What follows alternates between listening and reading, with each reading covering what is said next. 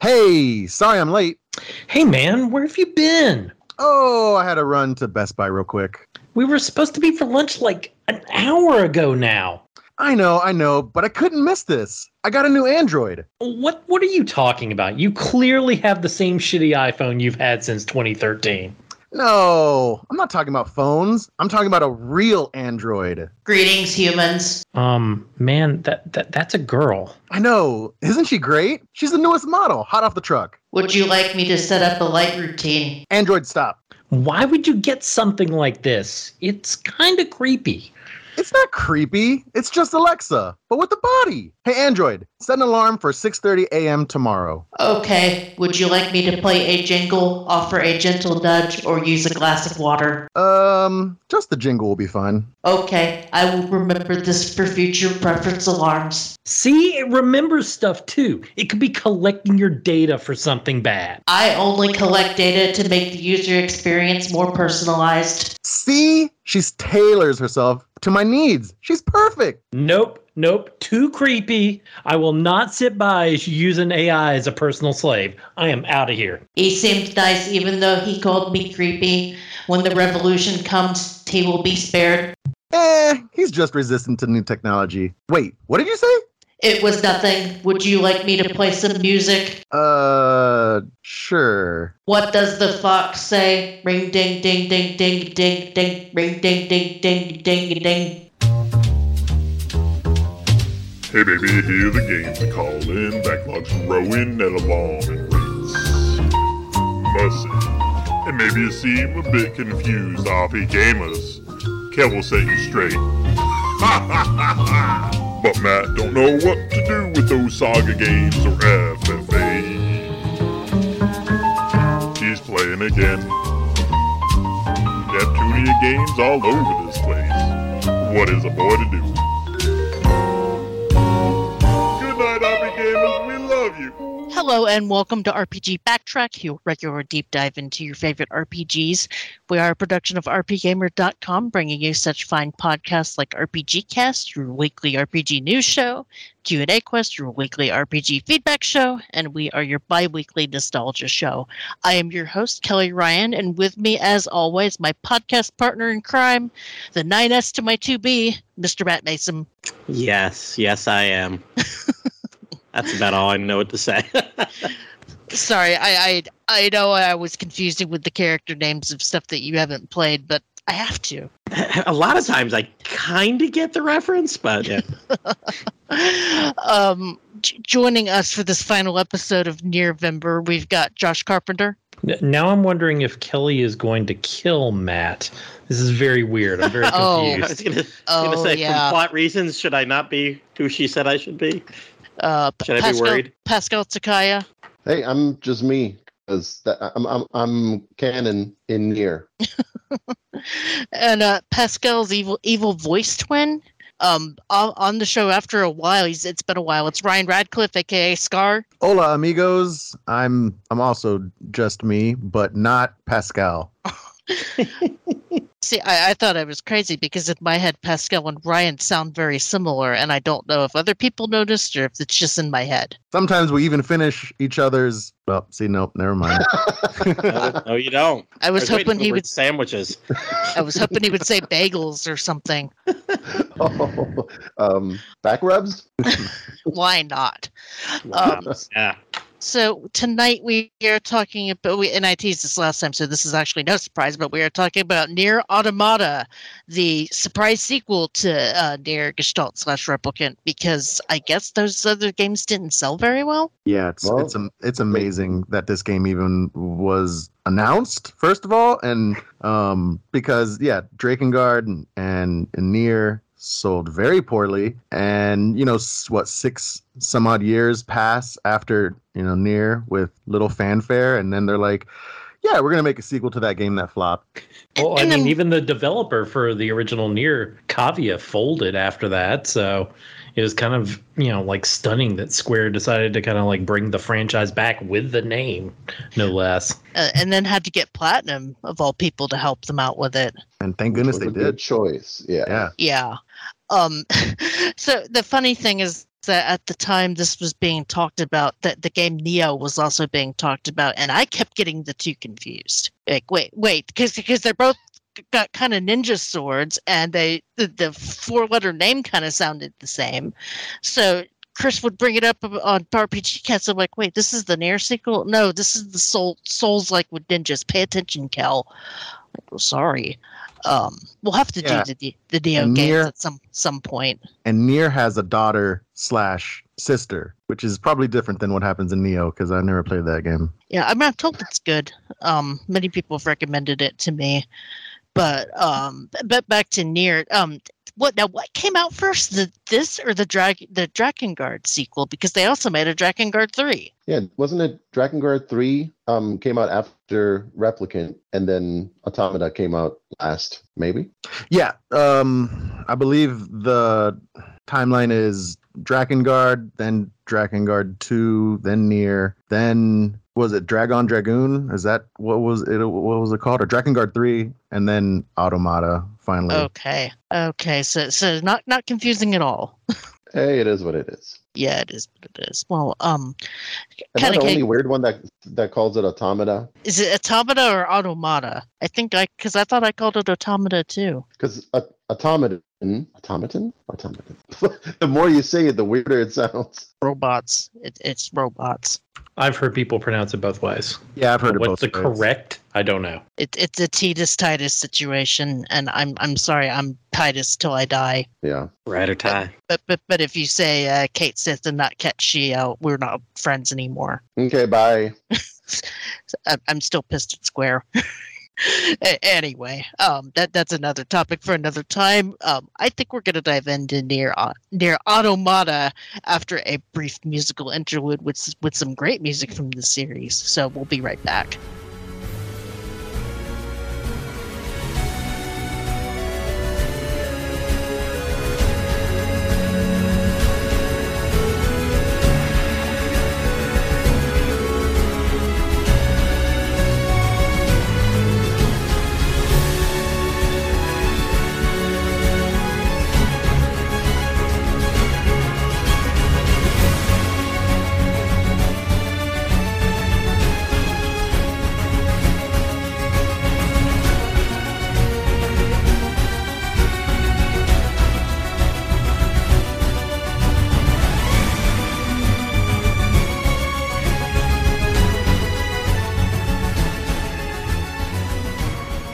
Welcome back to RPG Backtrack, where we are talking about Nier Automata, automation. You know what? It's all the same. Automaton, released on PlayStation 4 in North America on March 7th, 2017, and then Windows on March 17th, and then about a year and some change later, it came out for Xbox One on June 26, 2018, and then for Nintendo Switch on October 6, 2022, which is the version that I played, by the way. I planned on playing it on PS5 and then bought it for Switch so that I could play it on vacation.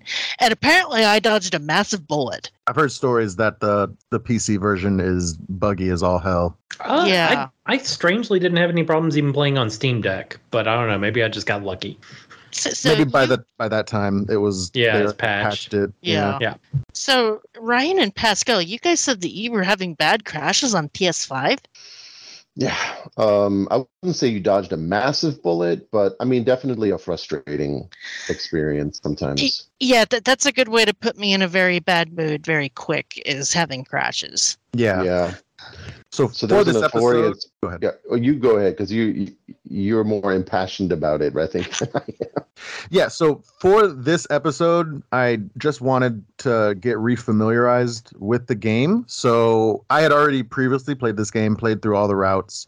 I hadn't gotten all the endings, but I went through A through E on the PS4, and that was fine. And for this episode, I wanted to just try to play again and see how far I could get. So I was playing the PS4 version on the PS5. And yeah, I encountered a lot of crashes during my short time with the game.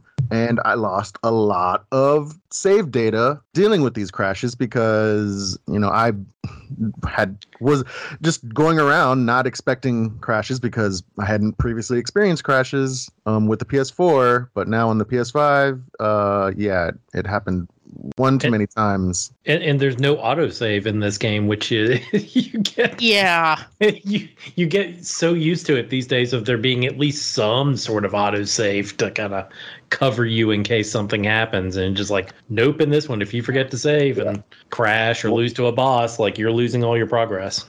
See, I was good about saving for the most part, but there's one of the bad endings, I hadn't saved and I had to start over, and I was annoyed by that. There's another reason why the crashes are problematic besides just annoying you and wasting time and whatnot. And speaking of wasting time, before I mention the crashes again, this is kind of my take on Nier Automata. It's I'm not one of those people who constantly beats the drum about like respect my gaming time. That is not me at all. Mm-hmm. But boy, in this case, I really feel like my time was not used wisely by the game purposely. Like by design, I felt like it was it was designed to waste my time. And I mean, there was a lot of that in the first one as well, but yeah, this one has it as well. I don't know why my tolerance was lower this time. I understand and I agree. Like many of the things that were time wasters were like exact duplicates of what happened in the previous game, but somehow I just wasn't tolerant of them here. I don't know. I wished I would have I wish I would have been more patient and waited until the fast travel unlocked before I started messing around with side quests. Yes. Because boy, I was pissed that I did a handful of side quests. You're just running around that huge map, and then here now you can do fast travel. Like, you couldn't unlock this 5 minutes ago, game? I mean, yeah. I mean, I would say let's save the side quest complaint session till later.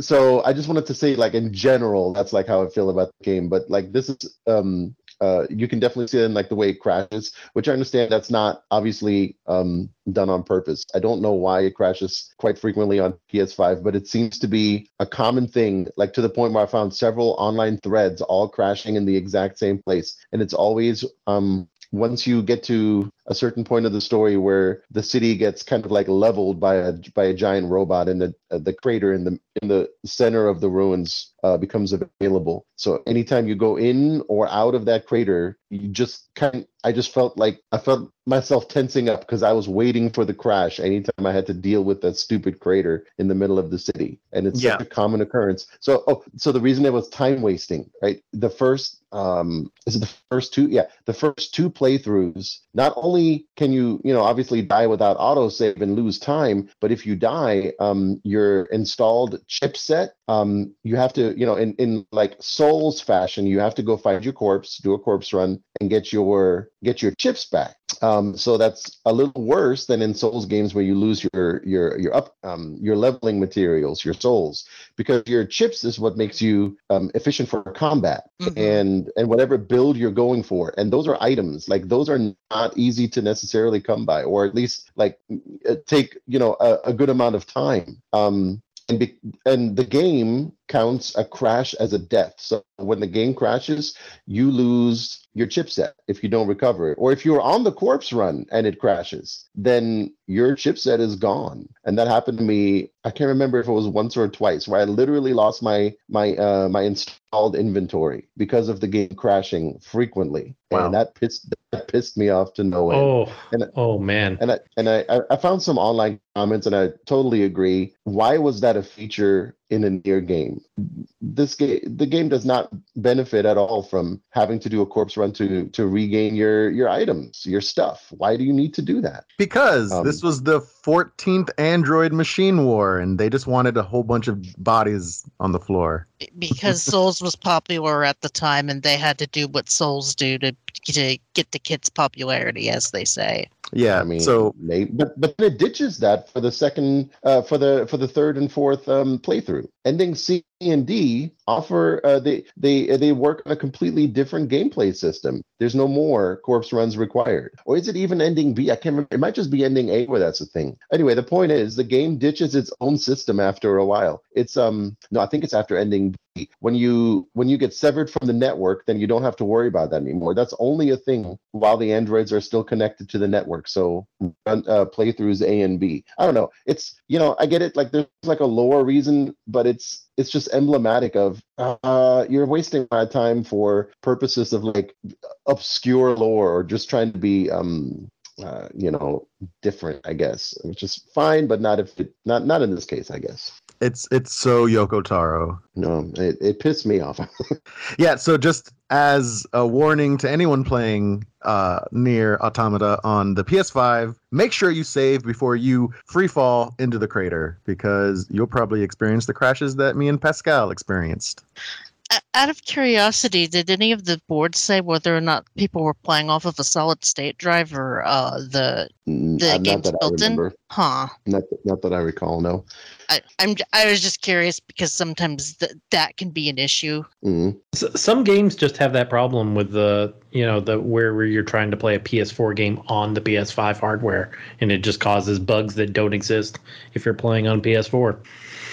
Oh, well, the game ran surprisingly well on Switch, I must say. I've heard good things about this. I've heard it's like modern Marvel, how well it runs on the Switch. Yeah, I mean, granted, I don't notice a lot of things like screen tearing or frame rate drop or anything like that, but I mean, it felt pretty good to me playing it, and I had a blast with the gameplay loop itself.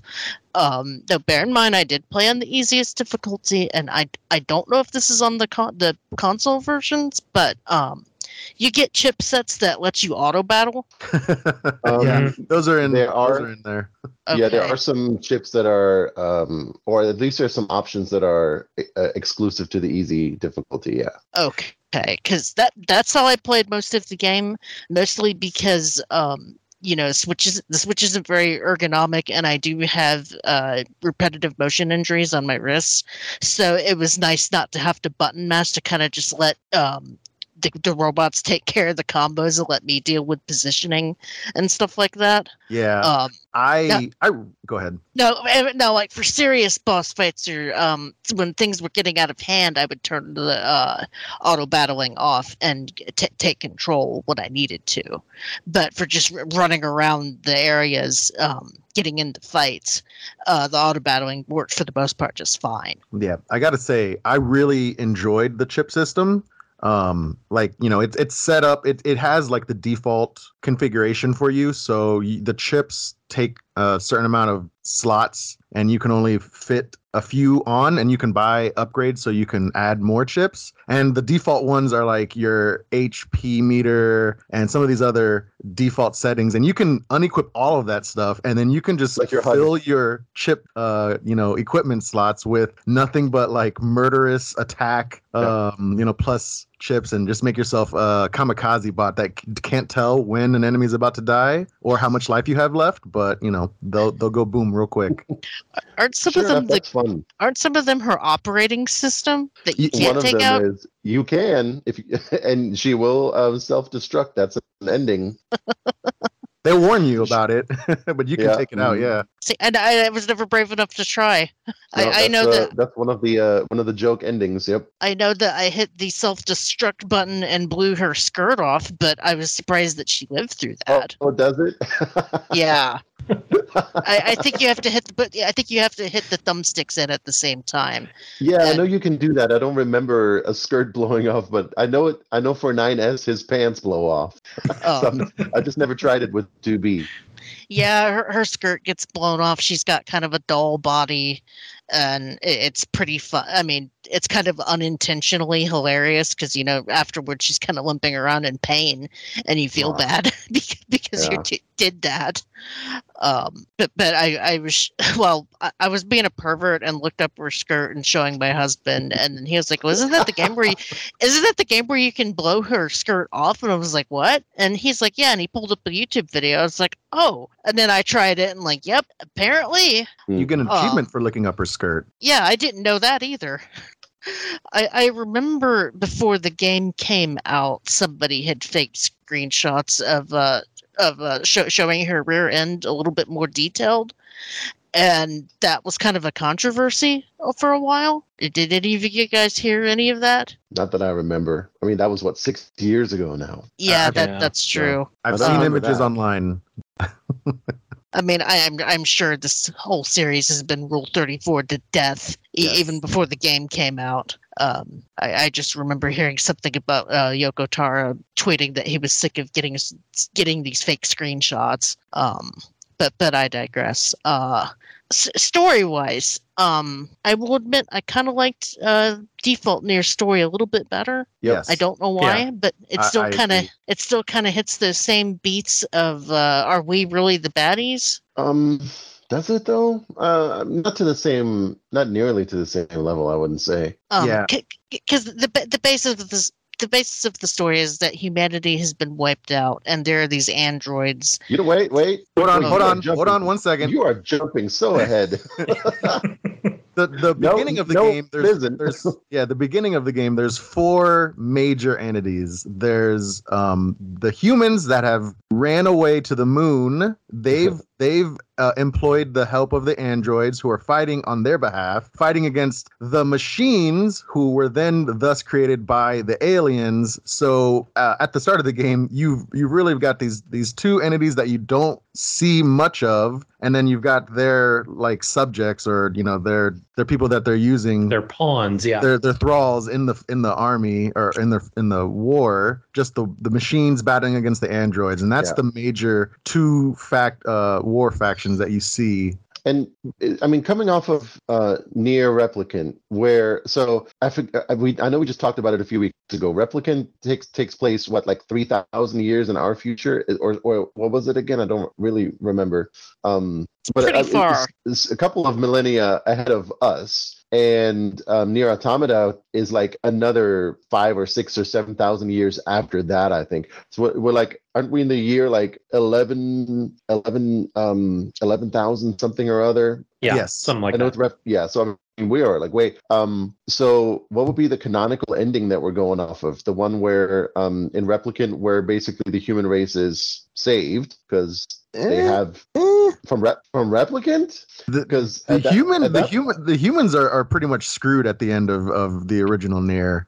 Are they screwed in every ending though? There's not an ending where you save the human race. There has to be, no? I think the canonically the only human that survives because their body was like subjected to tests and numerous like experiments was Emil. He's like the last human that is alive, and that's why he like clones himself, and he's part of the army against the machines and this automata timeline. Right, but at some point in the intervening time, aliens landed on Earth, and there was a war between aliens and humans, and the humans fled to the moon. So the humans must have been around in some capacity at that point, unless it's just like part of the propaganda and there were no humans. There's also some weirdness with the remake of Replicant, because they put in an ending specifically to tie to Automata.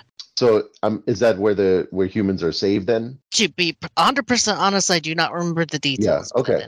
Well, let me at least say that's kind of what I had assumed, right? Like, I mean, in order to explain this like huge time jump, and it is referenced that humans fought aliens that landed on Earth at some point in between. But yeah, so you're right. Like, so when Automata picks up, the humans are already fled to the moon, and it's basically at that point it's mostly androids versus machines, because the aliens have also not been sighted in, I don't know, like hundreds of years or something like that. Right. So you've got the aliens, you've got the machines who have the orders from the aliens who are fighting against the androids who are protecting the remnants of the human race. And you basically just have androids and machines fighting for unknown amount of time, and with these kind of just vacant orders that were given to them that they're just kind of following at this point without kind of embedded into their programming, into their souls, Yeah.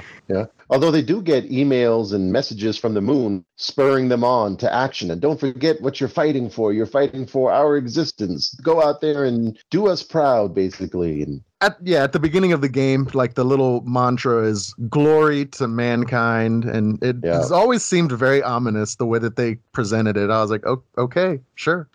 But you're fighting to give humans back their home planet, right? Like you're fighting for them to survive. That's how the game starts, anyway. Yeah. And then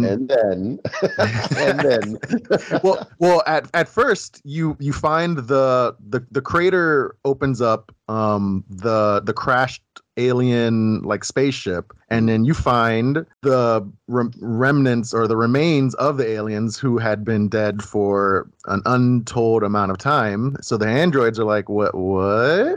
And so one half of the machines, their masters have been gone for some amount of time, and that kind of opens up some questions of like, why are the machines still fighting if they're not getting orders from the aliens anymore? And of course, like, I mean, as you're going along earlier on in the game, I mean, you go to Pascal's village and you start meeting the machines who have who have checked out on this and just want to live a peaceful life. Pascal is a special character in this game, didn't you know? Basically a village of friendly robots that no longer want to fight and just want to keep peace, and it's kind of a cute little village. You have to there's a side quest where you have to go save a villager's sister, and that they're both robots wearing a bow on their head, and you go to the desert to find the sister, and the little sister is a huge robot. You it's get kind of a Lenny. Who are they? Lenny and I can't, from Grapes of Wrath. No, from Mice of Men. Oh right, no, wrong novel. My bad. And you get a little bow as an accessory that I put in 2B's hair and kept it there for the rest of the game because I thought it was cute. Yeah, the robot village is fun. We are fast forwarding a little bit with the story, but after the amusement park sequence, which has fabulous music, by the way, let me just add that, you run into a robot who's waving the white flag, and immediately 9S is like, kill it! Like, it's a trick. But then you go to that village, and that's where a lot of the side quests open up, which one of the side quests is really great. The one with Jean-Pierre, the robot. Where you have to find all of his followers. Groupies. And yes, and they're like madly in love with him, and they want to give him all these like presents, and you deliver these presents, and he's just not impressed at all, and he's like, he doesn't care, and then you have to relay these messages back to these robots, and they're just so infatuated with him, and then when you go back to try to turn in the quest, he's just gone. he just vanished.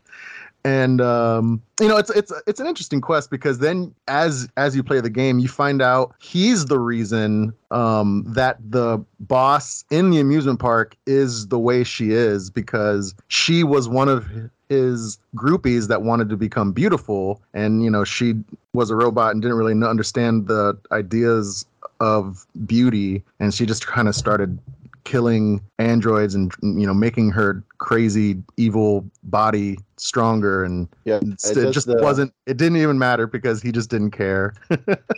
it's that same idea from Replicant, where each boss now has a little bit more context that you're given as you still pound them into the dirt, but you get backstory, you get a little bit more explanation as to who they are or were or why they are the way they are, because 9S can hack into them, so he's privy, I guess, to information that 2B just didn't have on her playthrough. But I didn't feel like it tugged like at the heartstrings as much as Replicant did, not by a long shot. It's cool, but not like, again, I think it was done better in the prequel for sure. What what I like about the different routes is, so you start Route A as 2B, and every boss you encounter, it's got a boss tag, like title name, but it's alien in nature, like, because 2B doesn't care what these, creatures are called. And then you play Route B and you play as 9S and you fight these same bosses, but now the bosses have names because 9S is a scouter bot, and he's more and he's just he wants to learn more about the creatures or the machines and whatnot. Yeah, you can scan them. Exactly. So I like that it's 2B just doesn't care. So the machines don't have names in her playthrough, and then 9S you actually get the names of the bosses. It's a fun little small little caveat that they throw in there, that because you have to play the game so many times. And I appreciated that when you played the game multiple times, that it was basically like a Rashomon story where you're seeing the same story but from much different perspectives. Like when 9S goes away for a little bit in 2B's story, you actually see what happens with when he went away. Yeah. And same when you're playing as A2 is her name? Yes. Yeah. Well, A2 does a completely that just advances the timeline. That's not the same time as 9S and 2B story. See, I couldn't remember if you confronted 2B in A2?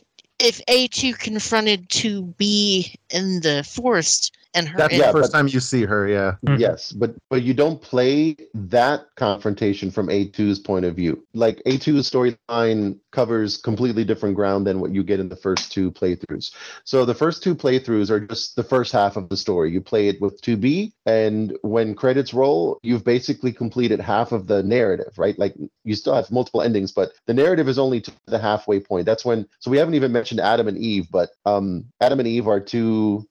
Are they? I guess they're robots, so they're machines. Yeah, they're machines. But they resemble humans, so they look like the androids do. And I find it very confusing how they're birthed out of like machine balls. But yeah, now that I think it, scene. So yeah, that's a fun scene just in general, because you go to the desert and you find like a machine orgy. There's machines that are replicating sex, and they're just like running into each other. which is really, God, listen, oh my God, it's so sad. Like, that idea, I have this in other games too, that like existential dread of like being stuck in a loop or being stuck in nothing, and these machines are just in this like meaningless loop of trying to replicate like humanity, recreate and like one of them is rocking a baby carriage. They don't know what like emotion is, they don't know what love is, and yet here they are like trying to replicate like love, and and then you kill them, and it doesn't need any other context. Like, that is so fucking sad. It's funny that you say that, because they're kind of just going through the motions, but at the same time, like you said, I'm confused at how it happened, but they also birthed Adam somehow. But through magic. As we're sitting here, sure. I'm kind of having like this moment where I wonder if I get it. Like, it just hit me. They're having a machine orgy, right? Like, they're all about, like, they want to procreate, and then when they get into this ball, like they all the machines that you haven't slaughtered, they form this giant sphere, and then the sphere cracks open, out drips this white fluid along with like their offspring. Like, they found a way to to literally give birth to a new life form. I don't know how exactly, but it's so like thematic. Yeah, that's a fun fight scene, because he is created, he's naked, and as you're fighting him, you see him leveling up. Like, he's Adam, and the 9S is like freaking out. He's like, "Oh my God, he's evolving. We got to kill him." Yeah. And you impale him, and you think he's dead, but from his rib then emerges Eve, a very biblical undertones right there. And then they kind of escape, and then they do their own little thing where they're reading books and wearing pants, because humanity wore clothes to hide genitalia. Well, I mean, it's like Adam and Eve, right? They're trying to gain forbidden knowledge. They're trying to get as close to being human as possible, like the machines before did, but Adam and Eve figured out like the way to do it. So which is why near the end of that particular storyline, It's in the White City. I think the copied city is what it's called, right? The boss battle with Adam, the second time you face him, he talks about how he's cut himself off from the machine network, and this is the only way, like, to actually attain what life is, because the network will keep respawning him, which is like why up to that point in the game, like we were talking about, if you die, you respawn, you have to go find your corpse and recover your items, because everybody's hooked up to the network, and so you just respawn. But Adam figures out if you cut off the network, and if you die, it's a true death. Like, this is what the only way to understand what life is to make yourself mortal. So that's what he does. And that's what ends the first, like, part of the story, because after that, we don't have a network anymore. Everybody gets cut off. It's like millennials without the internet. So it's definitely, it's pretty poignant. Yeah. More so in discussing it than I honestly didn't think most of this stuff while I was playing. I'm just now, like, kind of working through it. Like, oh, this is deep. So then where does that virus stuff play? Where does what? The stuff with the virus. What? The red eyes. When You get infected. You get infected with a virus later in the game and have to. That's Eve's anger, basically, like, kind of turning all the machines into, like, killer robots. And at some point, 9S hacks into him and he gets corrupted, and then that's how the first route ends. Is he's corrupted and 2B has to kill him, or else he's going to infect everyone else, basically. Yeah, I think the game calls it a logic virus. It's referenced a few times. I just remember that sequence being very infuriating, having to run. You couldn't jump. I know the sequence you're talking about doesn't happen till later. That's right. Like, what we're talking about is like the ending of the initial run through, which the part you're talking about hasn't happened yet, but that's like shortly after. So you finished the game as 2B, you fought all the bosses, you killed Adam and Eve, and the network is, I think, for all intents and purposes, the network is basically dead at that point, I think, or at least or it's about to be. And then you play the whole thing again through 9S's eyes, like we already said, reach same ending, just with some, and boy, man, I was relieved that 9S gets knocked unconscious for a couple of levels in the first storyline, because it meant I didn't have to replay, like, the freaking flooded city, copied city, all that nonsense. I didn't have to play a second time. You get to skip boss battles that 9S wasn't a part of, because he's doing his own thing. Yeah. Or he's knocked out cold, which is, I kind of enjoyed that. Thank you. I wish more games would do that, but so then fast forward, I think, even, is it a couple of years or like 6 months? It's like it's a considerable, like, chunk of time passes by, and that's when you start your third playthrough. And now the story finally advances to, like, the second half of the actual story. After you've beaten 2 endings, you finally get to see how the story finishes up, and that's when you get A2. That's when the remaining androids all become infected by the logic virus. That's what Kelly was talking about. 2B actually canonically dies. That's the part where you have to, like, drag her at a snail's pace across the entire map. And I wanted to throw my Switch into the wall. Yeah. That was intentional. Yeah, that was Yoko Taro was definitely trying to prove a point there with that whole sequence, with just all of her her functions were slowly just breaking down. So at first, you couldn't attack anymore, then you couldn't run, and then you're just, like, limping around and very slowly to the next section. And then the screen starts getting blurry, and eventually it cuts out and it goes to black and white, and I think the audio goes away, and which is an interesting contrast from how the game starts up, where 9S is basically helping you configure your operating system. Which that was cool. Which because as you play the second time, that isn't something that you're controlling. You're watching 2B configure the settings that you did when you first started playing the game, and I was like, oh, okay, that's a nice little touch. And I thought it was neat that it was clear that it was recording what you were doing. Yeah. Because like, oh yeah, I guess I did kind of move my cursor around a little bit. That's neat. So second half of the story, 2B becomes infected. Most of the androids become infected, and basically then they're just enemies from that point. Like they. Yeah. Is it 9S gets infected. I can't remember because I hadn't played this ending all the way through in a while. But doesn't one of them, 2B or 9S, like lose an arm and then they connect? Yeah, much later. Okay, that's later on. That's how he gets infected again. Yeah. I don't even know if I'm clear on the infection angle of it, but maybe.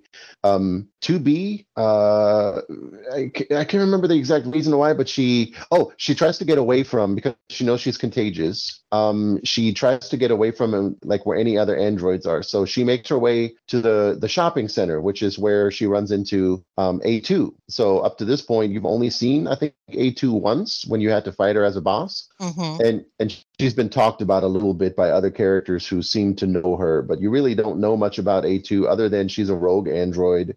She's been like excommunicated from the bunker, the android station. Like she's basically hunted. Like she's wanted for crimes, right? So she runs into A2, and knowing that she is about to die of her logic virus, she asks A2 to, well, kill her, basically. Like make her death quick, painless, so she doesn't, I guess, resurrect as like an infected android. And so A2 does that. She stabs her with her sword, and 9S is watching from a distance. And he sees this. He doesn't know any of the buildup. He just sees A2 kill 2B. And I don't think he even knows it yet, but he kind of loves 2B. Like he's kind of fallen in love with her. And so this is what sets him off for the rest of the game. Now he basically goes crazy, and he's just on a revenge quest. And his ultimate goal is to kill as many machines as possible, and then kill A2. And that's kind of what he devolves into. And A2 also just wants to kill machines, because to her, machines are evil. And so the third and the fourth playthrough are for the second half of the game. Or technically, it's only one playthrough, but they have two different endings. And you kind of switch back and forth between 9S and A2, right? Because 2B is gone now. And I really like the layout of the story here, because it's basically like every time a chapter finishes, you get the option, because you have to choose which character to control. You get a little chapter to play as 9S or A2, and they each have their own separate storyline with their own things happening. And every time a chapter finishes, you get to choose, do I want to now switch to the other character and play wherever their story is currently at? Or do I want to continue with my current character and continue their story? But you have to play all of it eventually, because their storylines converge back together because of the giant-ass tower that's risen out of the earth, which we haven't even talked about that yet. What's the reason for it? I don't even remember why it happened. It's slightly. Is it officially stated what the exact reason is for it? Like A2 thinks it's a weapon to destroy the humans' remaining base on the moon. It's also kind of like implied that perhaps it's just a sending an arc out to kind of like spread knowledge out into the universe to kind of be like that. And I don't think they give you an official answer. It's just kind of like left vague, right? I mean, from what I remember, I don't really have a good answer. Part of me says it's implied that either Adam or Eve did something before they died to like set this in motion, but I'm not 100% certain if that's true. But in any case, there's a giant tower sticking out of the middle of the city that's come out of the ground, and all the characters know, in addition to just besides they want to be psychopaths and kill every machine that they find, they also know they have to find a way to get into the tower and see what's up. And that's basically the rest of the game, right? Like just kind of. You have the various story beats, and to me, I think A2 story is definitely more interesting than 9S at this point, because A2 has some actual character growth to go through. Mm-hmm. 9S is just about revenge. Yeah, 9S kind of, it's almost like 9S is on a downward slope, because he just devolves into crazy, and A2 is the one that has like upwards momentum with her character. One thing I liked about the fight with A2, the first time you run into her in the forest, is she doesn't attack you. Like, you can actually walk up to her and she won't engage in combat. So the fight won't actually start until 9S goes crazy and just starts shooting at her, and then the battle starts. Like she's not there to actually fight you until you provoke her, and then she's gets defensive, and then that's when the battle starts. And that she's not there to fight. Like at that point she's just there to destroy all machines. Because as you find out, she was a former, she found out that Yorha was lying, to the androids. Yeah. The way that A2 shows up during that boss fight, it's fucking hilarious. Oh, when she kills the robot baby. It's so I think it's also pretty fascinating, like even more than Pascal's Village. It's fascinating that by the way, can I say how weird it is for me to talk about my name in like third person? That never in my whole life, there's never been an occasion for me to discuss a character with that name. But okay, anyway, the Forest Kingdom is like more fascinating to me because here you have like a group of machines who went off. As you uncover the backstory later, you find out one machine gained some semblance of self-governing or like sentience or something, and he decided, okay, he wants to create a family. I think it's kind of like the word that he uses when you get to his backstory, and the only way that they can explain to the other machines about family is like by using concepts like, well, this is our, I don't remember exactly, but like, this is our area, this is our kingdom, we're a family, we're a he becomes the king, and they actually speak of him as like their king, and they are his soldiers, and this is this is the machine kingdom, and they take up residence in a castle, and they copy like a style of like medieval knights. They practice in battle formations, and some of them go mounted on like machine horseback and stuff like that. And I don't know, it's pretty fascinating stuff, I think. So anyway, the king dies, and they raise a new king, which means they build, I think, or they find, I don't know, a baby machine and have it in a little rocking crib, and it's the new king. It's the king reborn. But they're perplexed why he doesn't grow. Like they try to like raise him, and he doesn't want to grow up into an adult machine because he's a fucking robot. And so when A2 shows up, when you reach the king's chamber, and it's just a nursery with like a little baby crib in it, the baby machine, she drops down from the sky with her sword, already like impaling the baby king as she lands, and then she holds up her sword, and there's this little blob of a machine just like skewered onto her sword, and she holds it up, and it's the baby. It's like, oh my god, what am I watching? She basically Sephiroth's the kid. Can you imagine like shish kebab? Can you imagine being that robot king? Like he like built this entire kingdom, and then he loses his functions, and his dumb subjects put his being in a baby. So he's just stuck in an object that won't grow. He can't do anything because he's in a robot baby, and he's just like sitting there in the little nursery for eternity until A2 kills him. He's probably just like cursing his subjects. He's like, "Get me out of here!" But he can't say anything. It's pretty scary. That's not like for a intelligence form that has like some sort of thought process. That's a scary fucking situation. Yeah. And I had a feeling that robot baby was going to die the second it showed up, by the way. Oh, yeah? The game telegraphed it so hard. I remember when I first started playing 2B's route, the first time you go to the desert, and it's like the second area you go to, I think. So you hadn't really like engaged in a ton of combat. And I went into the game blind, but I had this feeling, like, okay, listen, I played Replicant. I know nothing is what it seems. And I had this idea that these robots, because in the desert, they're all kind of like, in the first desert area, the robots are scattered in like their own little groups. Like there's a group in this little section, and there's a group in this little cave.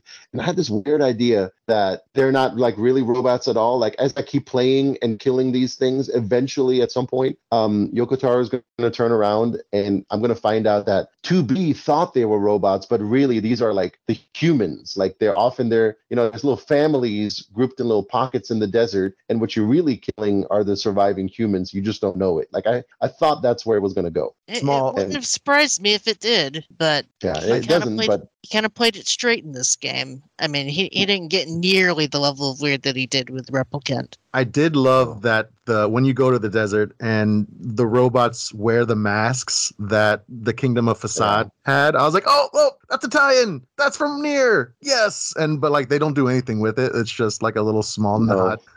But kind of thankfully they don't, because, well, remember at that point, Replicant wasn't as well known as it is now with the remake. So it's a good thing they didn't like force that connection down your throat. Like, thankfully, you don't really have to get it.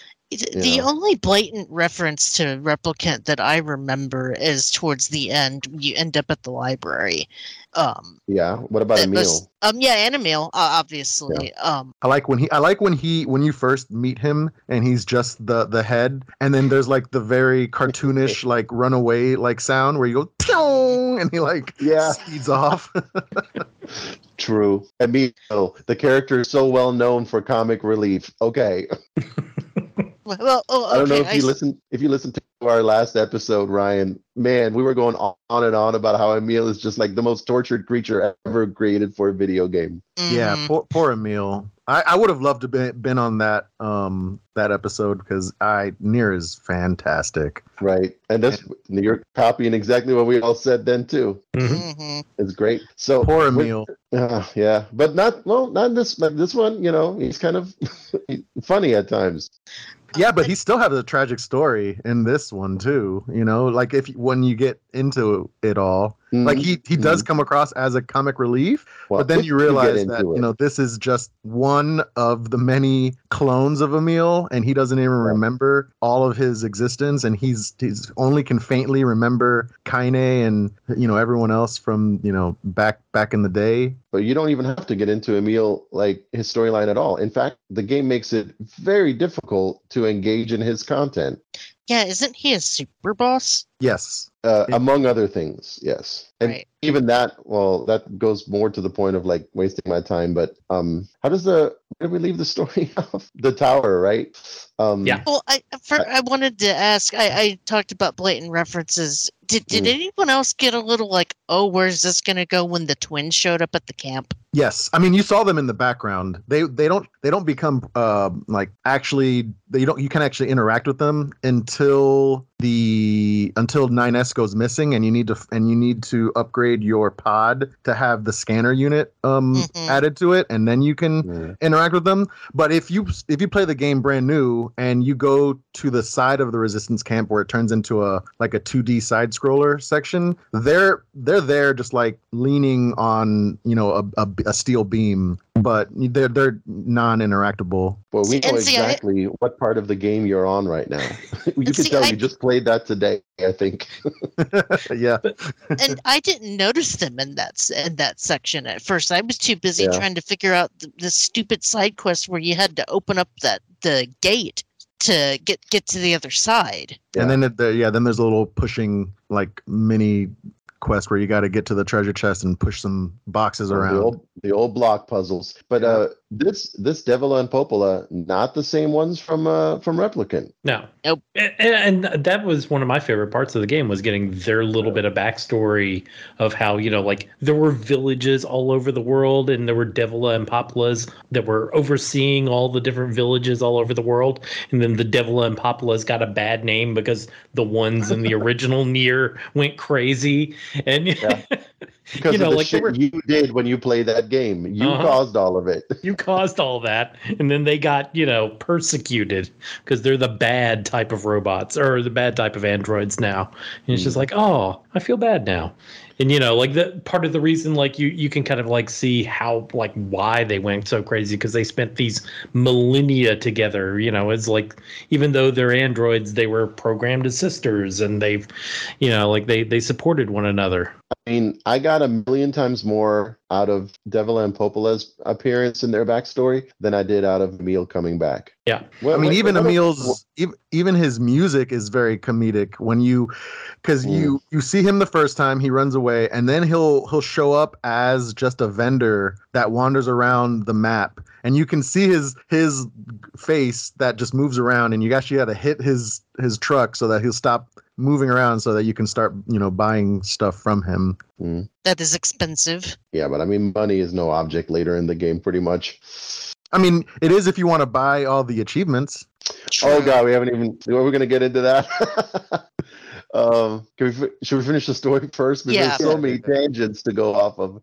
But I mean, honestly, I don't think there's a whole lot more I remember. I don't remember like the specific beats. I know A2 kind of retreads a lot of the. She visits most of the areas again. Like she has to like figure out how to consign herself to like going into Pascal's village because she gets sent there on some errand or another. And she, she hates machines, so like more than 2B or 9S ever did. So how does she deal with going to Pascal's village and dealing with them and like talking to them in a peaceful way? And by the end of the story, she kind of is on their like she's come around. She's helped them. There's that whole like near the end of the final parts of the story, Pascal's village becomes attacked. It's never it's really infected, clear, right? Maybe it's an infect. Yeah, I don't know. Wasn't it infected with a virus? I thought maybe I misunderstood. The machines like kind of turn on each other a little bit, So and Pascal saves the children because that's where he's the teacher. He's like the wise mentor teacher figure. He's all about like raising the children in his village. So he brings the children to the factory and asks A2 to come, I guess, help. And that's when you get to control Pascal as he mans one of those giant mechs and goes up against this like horde of oncoming enemies and slaughters them in one of those like what is it? It's like the first boss you kaiju battle. Yeah. The mech with the buzz saw hands and all Angles. that. Like his name is Angles. He has a name. So that's pretty awesome. And then it turns out while you were fighting and keeping all the oncoming machines away from the robot children in the factory, they killed themselves. Yeah, they all the children sacrificed Stabbed themselves. Not sacrificed. Yeah, no, they were scared. So Pascal taught them fear. And, Pascal was just trying to instill knowledge into the children, but and to keep them safe, I think. And to keep them safe. But they were so scared they ended up just ending their lives. And the fact that, Pascal taught them this and he walks into this scene, it wrecks him. Man. Mm-hmm. I mean, it's so dark, and it's probably the only time where this game like not only measures up to but like surpasses the previous game in terms of like heartache. But I guess if you've like kind of grown closer to Pascal over the game, and he is the kind of character I think you could. This is a rough moment. Like then he asks A2 to either wipe his memory because he can't live with the pain of what he's done, his guilt. He's the one who taught them to be afraid, or to kill him. Like wipe my memory, or if you can't do that, at least kill me. And you have to choose. Oh God, brutal.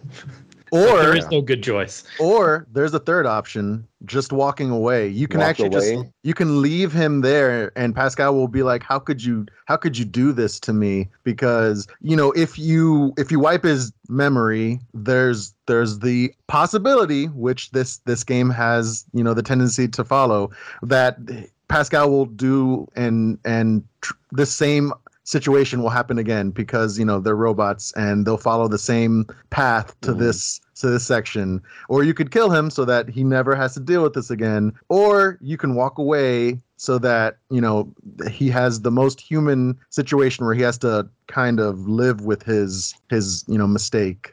What did you guys do?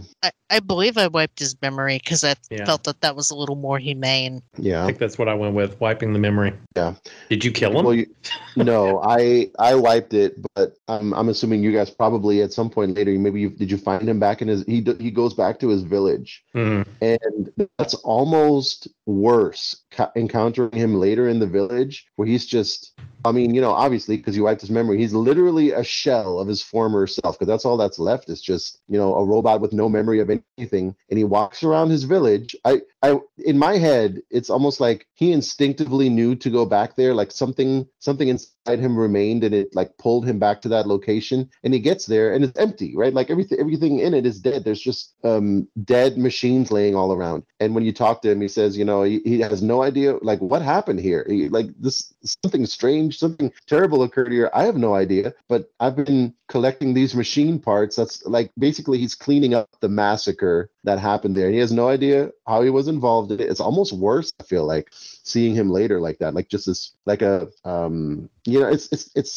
it makes me think of like aging and like losing your faculties, like for the elderly kind of. That's what he becomes at the end. Just he kind of goes through the motions instinctively, but he doesn't know what's happening, who's what. I don't know. Maybe I'm reading too much into it, but man, that character sure got it rough in this game. Yeah, I felt really bad for the robot characters in this game. So that was kind of A2's turning point. Like, unless you decide to walk away, like you can do something to ease a machine's suffering. And for her, that's so far removed from where she started. Remember the first time you see her, she skewers a baby, a baby machine, and now she's compassionate to like Pascal's trouble and all this other stuff. But then I don't know, the machine storyline's kind of wrapped up, and then you pretty much all that's left is to go into the tower and deal with the tower, and that's where 9S and A2's storyline kind of converges again, and they both ascend to the top of the tower, and each one of them kind of has like some small individual story beats, and they meet at the end, and they are their own final boss. Well, they are each other's final bosses. Well, yeah. Before they have to confront one another, there is a sequence where they are tag teaming the previous final boss in a really cool sequence where you'll take control of A2, and then you'll hit like a final blow, and then the scene will transition, and then you'll be 9S, and it'll go back and forth between the two. They're somewhat working together to get rid of this machine monster, and then once they reach the top and they actually defeat this thing, all that's left is one another. Yeah, well, it's two different machines that they're fighting. It's the same machine twice basically. I'm starting to lose the names of them. 9S is flying in his ship, and he's like zooming up the side of the tower, like wherever he's at, like trying to fly to the top, and he keeps being attacked. And his part is the shooting section, and then like you said, it transitions to A2, and she's riding this elevator platform also up to the top of the tower. I'm guessing she's on the opposite side of the tower. I don't know. And she's fighting the same machine, like the machine's like twin on her side, except she's doing hers with like swords and stuff. And then when they get to the top, the two machines meld together, and then they both have to tag team. That is like a really awesome creative battle to take part in, and then they have to kill each other to finish the story. And it's in the tower that you find out the last couple of things. Like A2 discovers, or is it night? Well, yeah, I think it's A2 discovers that the tower is really like a cannon aimed at the moon, and humanity's been wiped out. I forget exactly when they dropped that revelation, but that was during the tower. Yeah. Oh, was it? Okay. So humanity is actually long gone, has been gone for millennia, probably. It's all been a lie. And 9S gets his own moment where he kind of reconciles, with like losing 2B. And I think that's where he does that's where the arm cutting off and reattaching 2B's arm to his body happens. Yeah. I mean, it's along that part where you start seeing the pods almost acting as like Devil and Poplar were in the first game, where they're obviously the watchers over all of the androids in this one and kind of controlling them to what end we don't really know. Yeah, well, and they started gaining some sentience as well. Mm-hmm. Like there's one scene where where the pods communicate with each other, and one of them tells the other one, "Please don't die." Yeah, like kind of indicating like, I care for you, I'll miss you, you're my friend, I have emotions for you. And the other one is like, you can't say that. We're not supposed to. We're not programmed for that. Feeling. Yeah. But then after that, she goes, well, I don't know why I say she. They don't have like gender, but the second pod then says, "Oh, also, I hope you don't die as well." And it's cute, and it's kind of touching. The pods care for each other and for their subjects. For their person, the way a pet will care for its owner. I don't know, whatever you want to call it. I will say when 9S reveals his eyes for the first time in one of his freakouts, I think it's the one where he tears off his arm. Did his eyes creep anybody else out, or was it just me? Like they almost animated him a little bit too big to be unsettling. Oh, is this when when the two red hair twins like start talking to him, the little girls? I don't remember. I just remember that his eye reveal, he looked very creepy to me. There's one camera angle that zooms in on him in a weird way, like when he's kind of getting his own like story revelation. And I think it's meant to be unsettling. I think it's meant to be like, because he's lost his mind. Yeah. No, I'm sure it was totally intentional. I just wasn't sure if anybody else kind of got unsettled by that scene. I guess, as far as like it was intended to. I remember that his death is if you play as 9, if you do the 9S ending, because for the final boss you get to choose you get to choose who you want to control, and of course your objective is to kill the other one. If you play as 9S and A2 kill each other at the very end, like the killing blow kills both of them, they impale each other, and 9S's final death is like one of the most brutal things I think I've seen in a long time, maybe ever, in a game. Not in terms of bloody, but like he's like run through with this giant sword and he keeps falling on it. He keeps like impaling himself deeper. There's blood going everywhere. Yeah, he's like screaming, writhing in agony, and it carries on, and it's hard to watch. There's some care about him. I mean, like the ending of even the first arc, where 2B, like has to kill 9S and just like visually chokes him to death. I mean, it's very brutal.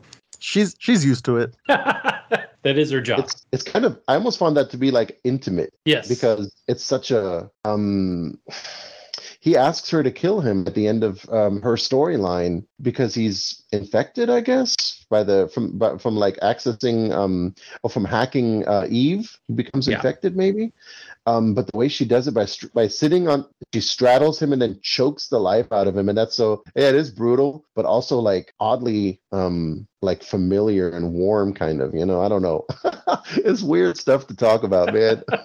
Well, it's a total arc in that whole sequence of at the beginning where she just kills him, and now by the end she you kind of intimate that she kind of has feelings for him, and it's like the things have changed over that arc.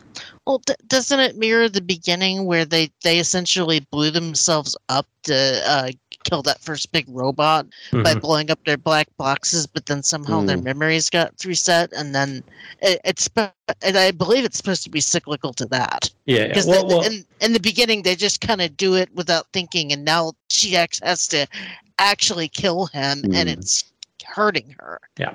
So what's funny about those black boxes is they use them to detonate if they're in those like crazy situations. But then they figure out, the androids have this disdain for machines in general, and then they find out that the black boxes are just processed machine cores. So they've always had, they've always been, part machine. I mean, technically, androids are machine in nature, but they've thought of themselves as a separate entity, but they've got these machine cores built within them.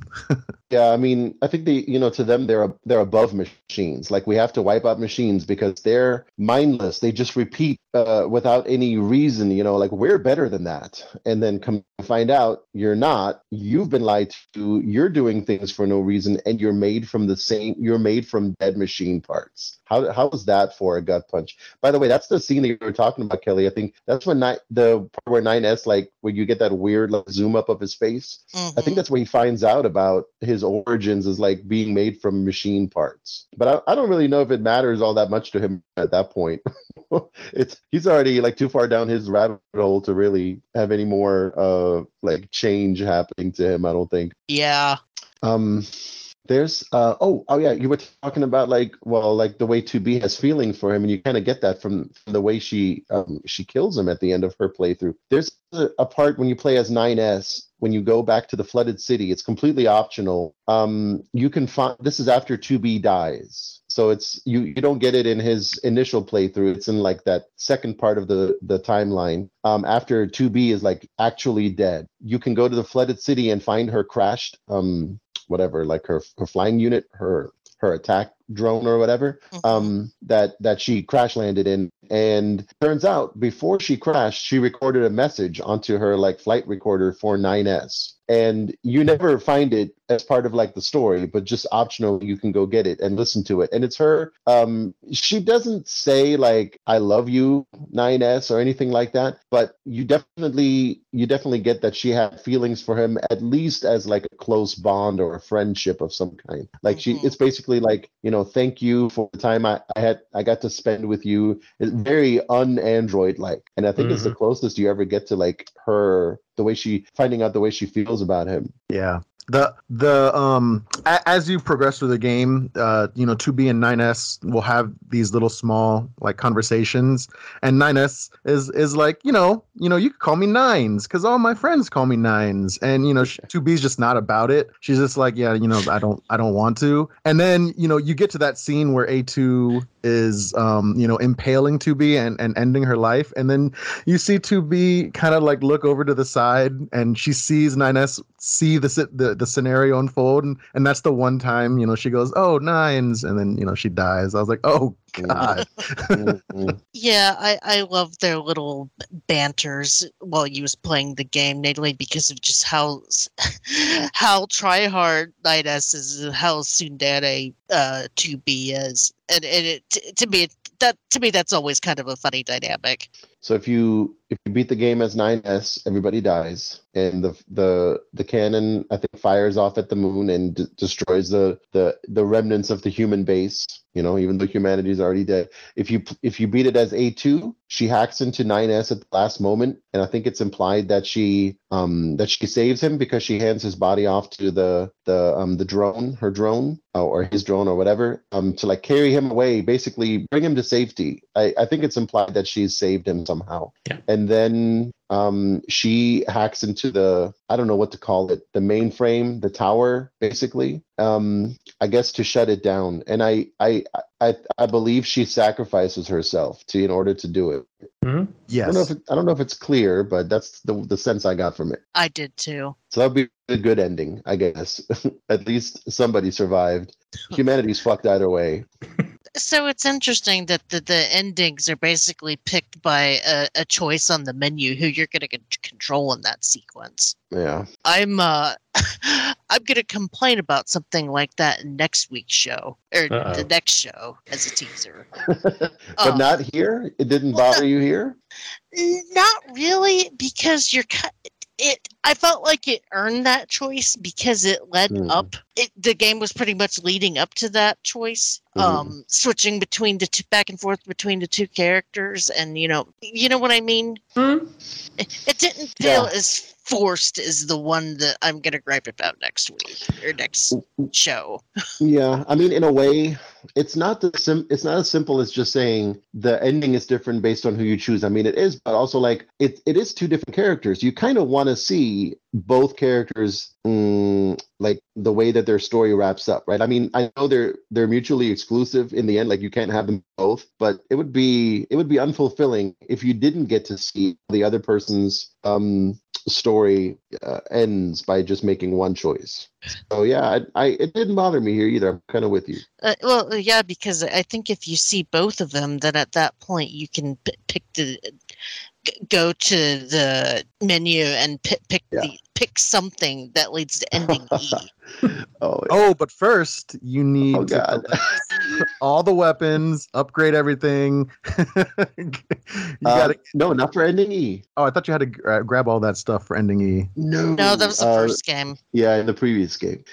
To get ending E this time, you only have to go back, and thank God it almost feels like somebody else on the design team forced this to be in the game, because Yoko Taro would have probably said, no way, thank God for chapter select after you get ending C or D, because there's no fucking way in hell I would have replayed all of that for the second ending. No, to get ending E, you only have to see 9S and A2's ending, and then you automatically get to, I believe, you automatically get to do ending E. You have the option during the credits. The credits start blinking out, and it asks you whether you want to run, like whether you want to fix them or not. Yeah, and this is like another cool meta moment, because now the credits are a shoot 'em up sequence, and it becomes very so hard goddamn hard. Yes. Did anybody beat that? Like, no. You guys? I mean, I did, but I had help. No, not like that. Yeah, I know. You know what we're asking. So yeah, I was looking into that because I was wondering who was the first person to offer assistance in that ending sequence, and it was actually Yoko Taro and some of the other devs. They had gotten a quick route to the ending, and they were the first assist shoot 'em up little planes for the people that had early access, or the that got the game before everyone else did. So let me see if I understand this. If you delete your save file, you basically help other players? Yes. Yeah. Okay. An unknown person. Because I didn't delete my save file. No, and it's only in that ending credit sequence. Which is, I don't know if it's beatable without. I mean, I tried for like at least an hour and a half, and I couldn't do it. I couldn't get past that. That's the crazy point. Hard. It's supposed to be that way so that you get the help from all these other people that were in the same situation as you. Were in a bleak situation that there was no way for them to do this on their own. Yeah. And then they come and shield your ship, and they offer additional firepower, and it's kind of a cool moment, just the way that it's all presented, because you've got the flood of emotions that you wouldn't be able to do this without all these strangers offering you assistance. And as their ships are like getting obliterated by the shoot 'em up sequence, you see their save files getting deleted, and you're like, oh my god, what is happening here? Really? I don't remember that part. I don't remember that part either. A little guilt trip for you at the end. Well, yeah. It's foreshadowing. Interesting. And then you're offered that same, you then are able to finally triumph with the the help of other people, and then you're given that option to become that same beacon of hope for some random person that you may never know, or someone you might despise, because the game was like, you're gonna give your save file up, and you're gonna help someone else out. You're gonna do this selfless act, and it's like the best of humanity, kind of. And it's heartwarming. It definitely got in the feels when I first experienced this. I was expecting something crazy with the ending, because I had already played the other Nier, and I was like, okay, let's see what happens. This one it definitely hits different, because in Nier you're deleting your save file to save a character in the game. You're saving Kaine. In this game, you're deleting your save file to save someone else, like an actual living, breathing human. And you're like, wow, that's kind of powerful, the way that they did it. Which is interesting, because that was only in the old generation version, and Replicant, in the ending that they put in to tie in with Nier, you get your save file back. There's of course the also like what the actual ending E is, which is the support pods, which have been like slowly gaining like human thought processes, are have started to reconstruct the bodies of I guess it's 9S and 2B or 8. I don't know. I forget exactly who it is that all they're three of them. All three, yeah. All of them. Okay. Oh yeah, because A2 shows up. She's already been rebuilt, and you see the support pods kind of carry like bits of body parts around for 9S or 2B around, and like reassembling them. They're in the process of reassembling. So there's a light at the end of the tunnel. Maybe maybe there is life for them after, and I think A2 is already up and running again. Yeah, they broke that cycle of just kind of going through the motions of the machine war, and now they're there. They're able to do their own thing, and it's very rare in a Yoko Taro game. You usually get the bad endings, but this one, you get the feel good, and then the characters in the game, they're you see them kind of just lifeless, but you see that they're being fixed, and now they'll be able to do their own thing moving forward, have a new life, a new chance to experience everything. So I think this is the first Backtrack since the reboot that we've done a full story recap. Well, I say that's pretty much all the last Final Fantasy 14 one was, because we already covered the gameplay and stuff, but man, that was a long recap. Yeah, and we haven't even talked about any of the truly weird stuff yet. What could possibly be weirder? Do you mean one of the endings where if you eat the mackerel, your internal system shuts down and you get one of the crazy endings? Yeah, stuff like that. There's so much weird stuff yet to discover. But most of the crazy endings I got by accident, because the first time I did it, it's like, oh well, I have to go do this thing, but I'm right by the amusement park where I have to do this side quest, so I'm just gonna walk off for a minute. And why did my screen go black? Oh. Yeah. Oh. It warns you. It says, warning, you're deviating from, the intended path or something like that. So, it gives you, it's saying, hey, don't go this way or else something's going to happen. and I got to be honest, I really hate when games do that. Just that when they punish you for going off? Well, it's not a punishment. Well, no, more like when they won't let me go where I want to go, where they intentionally block off stuff like that, when it's like I'm trying to make good use of my time where I'm in a spot I want to go take care of a side quest first, but no, I can't go here. I've got to do story stuff first. But Yoko Taro is pointing out the whole thing that we have in RPGs where this person's bleeding to death. We need to get him to the hospital, but I've got these 12 side quests that are along the way. Let me do them really, really quick. Also, if you're trying to use your time wisely, like you said, I don't know why you're playing Nier Automata in the first place. Yeah, no, I know. Wait till you get to the chapter select and then start doing side quests. Yeah, no, that's what I should have done, but get 3 endings before you start doing side quests. That's the natural thought process. Why not? The old school RPG thing where it's like I have to do all the side quests. Well, no, I don't. Not really. I mean, a lot of them add more flavor to the game as a whole, but listen, just remove the chip that has the map, and then you won't be able to see all the side quests available to you. And if it's not in front of you, it won't. You won't be able to notice it. Yeah, I probably out of sight, out of mind. That. But so basically, endings A through E are kind of the real endings, and then the rest of them are just off kilter endings. Yeah, I mean, endings A and B aren't even really endings. Those are just the halfway point of the story. So, fun fact: my wife had played this game, and she got to the end of she got to ending A, and that was it. She was like, I saw the credits, and I was like, honey, you probably should keep playing this game because this isn't the end. It even tells you at the end, we implore you to keep playing because there's another route and there's more for you to see. And she's like, nope, credits rolled. I'm done. Ready to play a new game.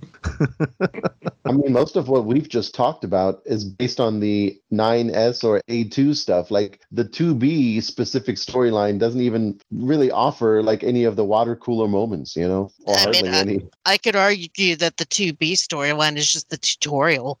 That the real game doesn't even start until you start playing as 9S. We were talking about 9S, and as you play as 2B, he'll reference hacking, robots and whatnot, which, it is what it is in 2B's route. But then when you play as 9S, you actually do the hacking sections.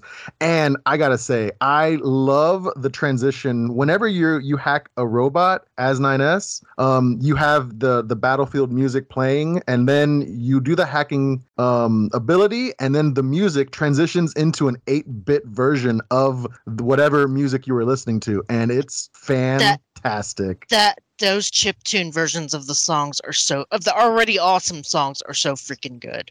And I'd have to say that, you beat the game as 2B and you're really badass, and then you start it back up as 9S, and 9S is kind of weak sauce until you get the hacking. And then all of a sudden it's like, oh, I can pretty much hack any robot in the game, and most robots it either insta-kills or takes off a good chunk of their life. That is one thing I liked about this game. The battle system is a lot of fun, and the three Android units, they do feel different the way that you can play as them. So I like the variety. Mm-hmm. I didn't feel like a lot of variety in 2A. Oh my gosh, 2B and A2. They felt interchangeable to me. Well, A2's got the Berserk mode where you can sacrifice your life to make her a little bit stronger. I only use that for the trophy and then pretty much never again. I'm a kamikaze person, so I like to do as much damage as fast as possible. I will definitely as A2 be spamming healing button, like the healing items, as I'm fighting as her, because her life just goes to zero real quick if you use that Berserk. And in most video games, I absolutely cannot stand hacking minigames because they're always so convoluted. I love the hacking minigame in this one because it's basically Geometry Wars. It's simplistic and it's fun. Yeah. Just shoot at things until you can shoot at the big thing. I mean, you know what? Go ahead, please. I was gonna say Yoko Taro loves his shoot 'em up sections.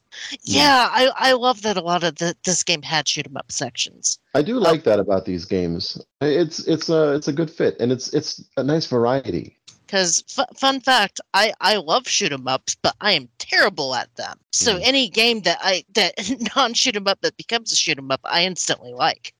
What I found even a little bit better than that is the 9S parts of the story. It only happens maybe like 2 or 3 times, where you have to hack something for narrative reasons. So instead of a shoot 'em up, you have to you get that same like graphical interface of the shoot 'em up hacking, but you have to travel around and find like data nodes that will give you like little story beats or text files or something like that to uncover some part of the story. Like a big section like that was when the part after the and we haven't even, Lord, how did we? My favorite boss battle is the one about with the ocean monster, the ocean machine. Oh yeah, Mecha Godzilla. The giant fish, more or less. And it's after that when 9S gets knocked out for a while. So when you play the 9S route, you're playing that in like trying. I think it's like rebooting his systems, like playing inside of his circuitry. And as you do, as you travel through like the layout, you get the story of whose backstory is it? I think it must be something with Adam and Eve. At that point, still get little text nodes that give you information about maybe Adam and Eve or whatever it is. I just like that narrative stuff, So it happens a few times during the shooting sections. No, it's really neat. Yeah, I mean, there's no shortage of variety in this game for sure. And boy, you can tell that Platinum programmed this battle system because it feels just so tight. It just perfect controls to me. Yeah. Dodging feels really, really nice when you do the dodge counter and you flip enemies in the air and you've got like 3 or 4 robots that you're just smashing all at once. Oh, so there's that one spot in the desert where robots are constantly spawning, and it's pretty much the place you go to grind levels and get money and parts and all of that stuff. And going to that spot and just laying waste to all of those robots is so satisfying. Are you talking about the orgy? No, I don't know where else they keep respawning. I'll bet if you looked it up on GameFAQs, they'd be able to show you a map with the exact spot. It's just the spot. I won't do that though. No, I know, but yeah, it's just the spot where there's just robots constantly spawning, and they're. Kelly, do you know how fast I gladly uninstalled the game when I was finally done? Oh, I'm sure you would. Yes, goodbye forever. I know I've been really complimentary so far, but we've reached the end of the things I can praise. Okay, well, I guess TLDR, I really like the combat. Beating up robots in this game was just so satisfying. Just the way it looks. It's all, I mean, even the visually, it looks very fluid. It's fast-paced, and it's just like very interesting combat to watch on the Yeah. One thing that I personally don't care for so much is not this game in particular. I generally dislike when enemies like level with me because Yeah. I mean in this game though, Nier like kind of sidesteps it because by upgrading your are they called combat chips, whatever we called them earlier, by upgrading your chipset, you still can, like, compared to the way the game starts, you really become like a wrecking machine as the game goes on. So you never feel like a baby lamb led to the slaughter just because the enemies are leveling with you. But I don't know, I just generally prefer like low level enemies, and then there's high level enemies, but not the same enemies constantly becoming stronger as I go along. So some of that's probably a compromise in the fact that they're reusing the areas over and over again. So it's understandable, sure. Yeah, I really didn't expect the world to kind of be this big open world when I booted up the game. A big contrast to the original Nier. Yeah, which, well, it had big areas, wasn't really open world. It was still kind of sectioned off. Mm-hmm. And it even played better by the fact that a lot of this isolated areas, you go to like the amusement park, after you're done, you open up a shortcut, which is nice. Oh, you mean the fast travel point? No, not just the fast travel, but like some spots through the fences. Through Pascal's village? Is that the shortcut? Well, yeah, there's that, but then there's also like fences that you pull a block out of that you couldn't access from the other side, and that you have a permanent shortcut into whatever. I think that only happens once. I know which one you're talking about now. Yeah. But I mean, the amusement park itself, you still can't access any faster that way. True. But I mean, that's about the time you get fast travel or shortly thereafter. So who cares about that? I don't know. I think the scope of the world, it felt really large, but in a way that didn't. This is when we started entering the territory of, man, I felt my time was purposely being wasted sometimes. Having to run like the large distances that this requires, waste of time. The amount of times, if you really want to like clear a good chunk, or all of it of the game, the amount of repetition, the fact that you have to play at least 3 playthroughs utilizing the same areas is one thing already. But God, the repetition for the side quests, time being wasted. Yeah. I got a little annoyed by that too, especially since the map does a terrible job of showing exactly where you need to go for the side quests. I'm on board for crapping on the map. Is the map just intentionally shitty just to make it very annoying for the player? You just can't see where the hell you're supposed to go.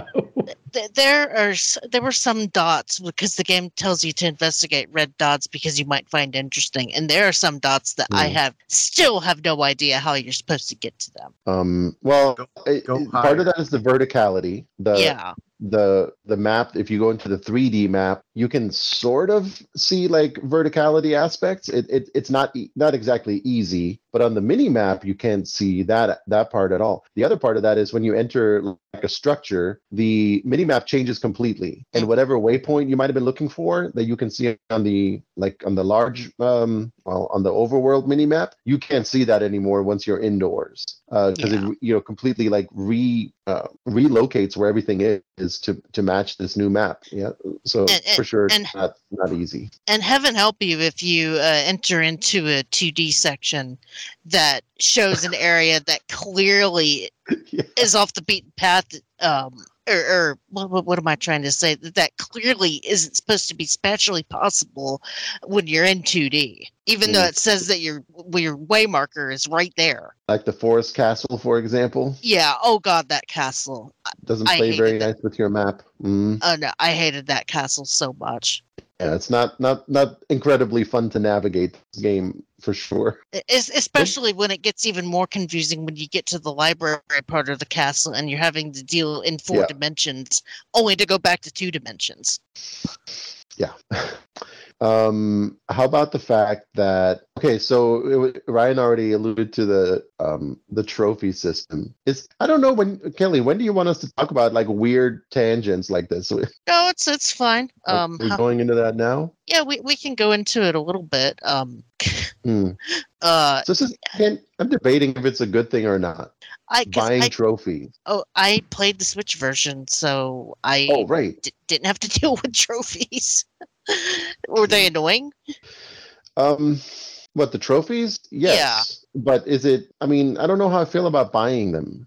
I think it's fine. I mean, yeah, why not? Like, if you want to spend all that money, because they are expensive from what I remember, go right ahead. You know, some people will look at your platinum trophy and they'll be like, "How many hours did you spend on that? Not that many, huh? Okay, I know what you did."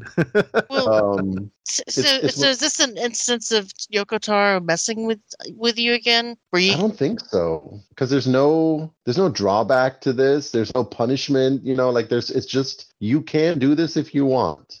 It's after you clear 2B's story. When the first set of credits has rolled, the menu says, like, now is it after 2? Anyway, whatever credits you have to clear for this to happen, it'll tell you, like, you now have access to a new playthrough, blah blah blah blah blah, and also talk to this person at the Rebel Camp. They have a new topic, and it's being really cryptic about it. And so if you do go back to camp and talk to them, this person now has access to, like, kind of a storefront, and it's just the names of trophies. So I don't remember how expensive they are.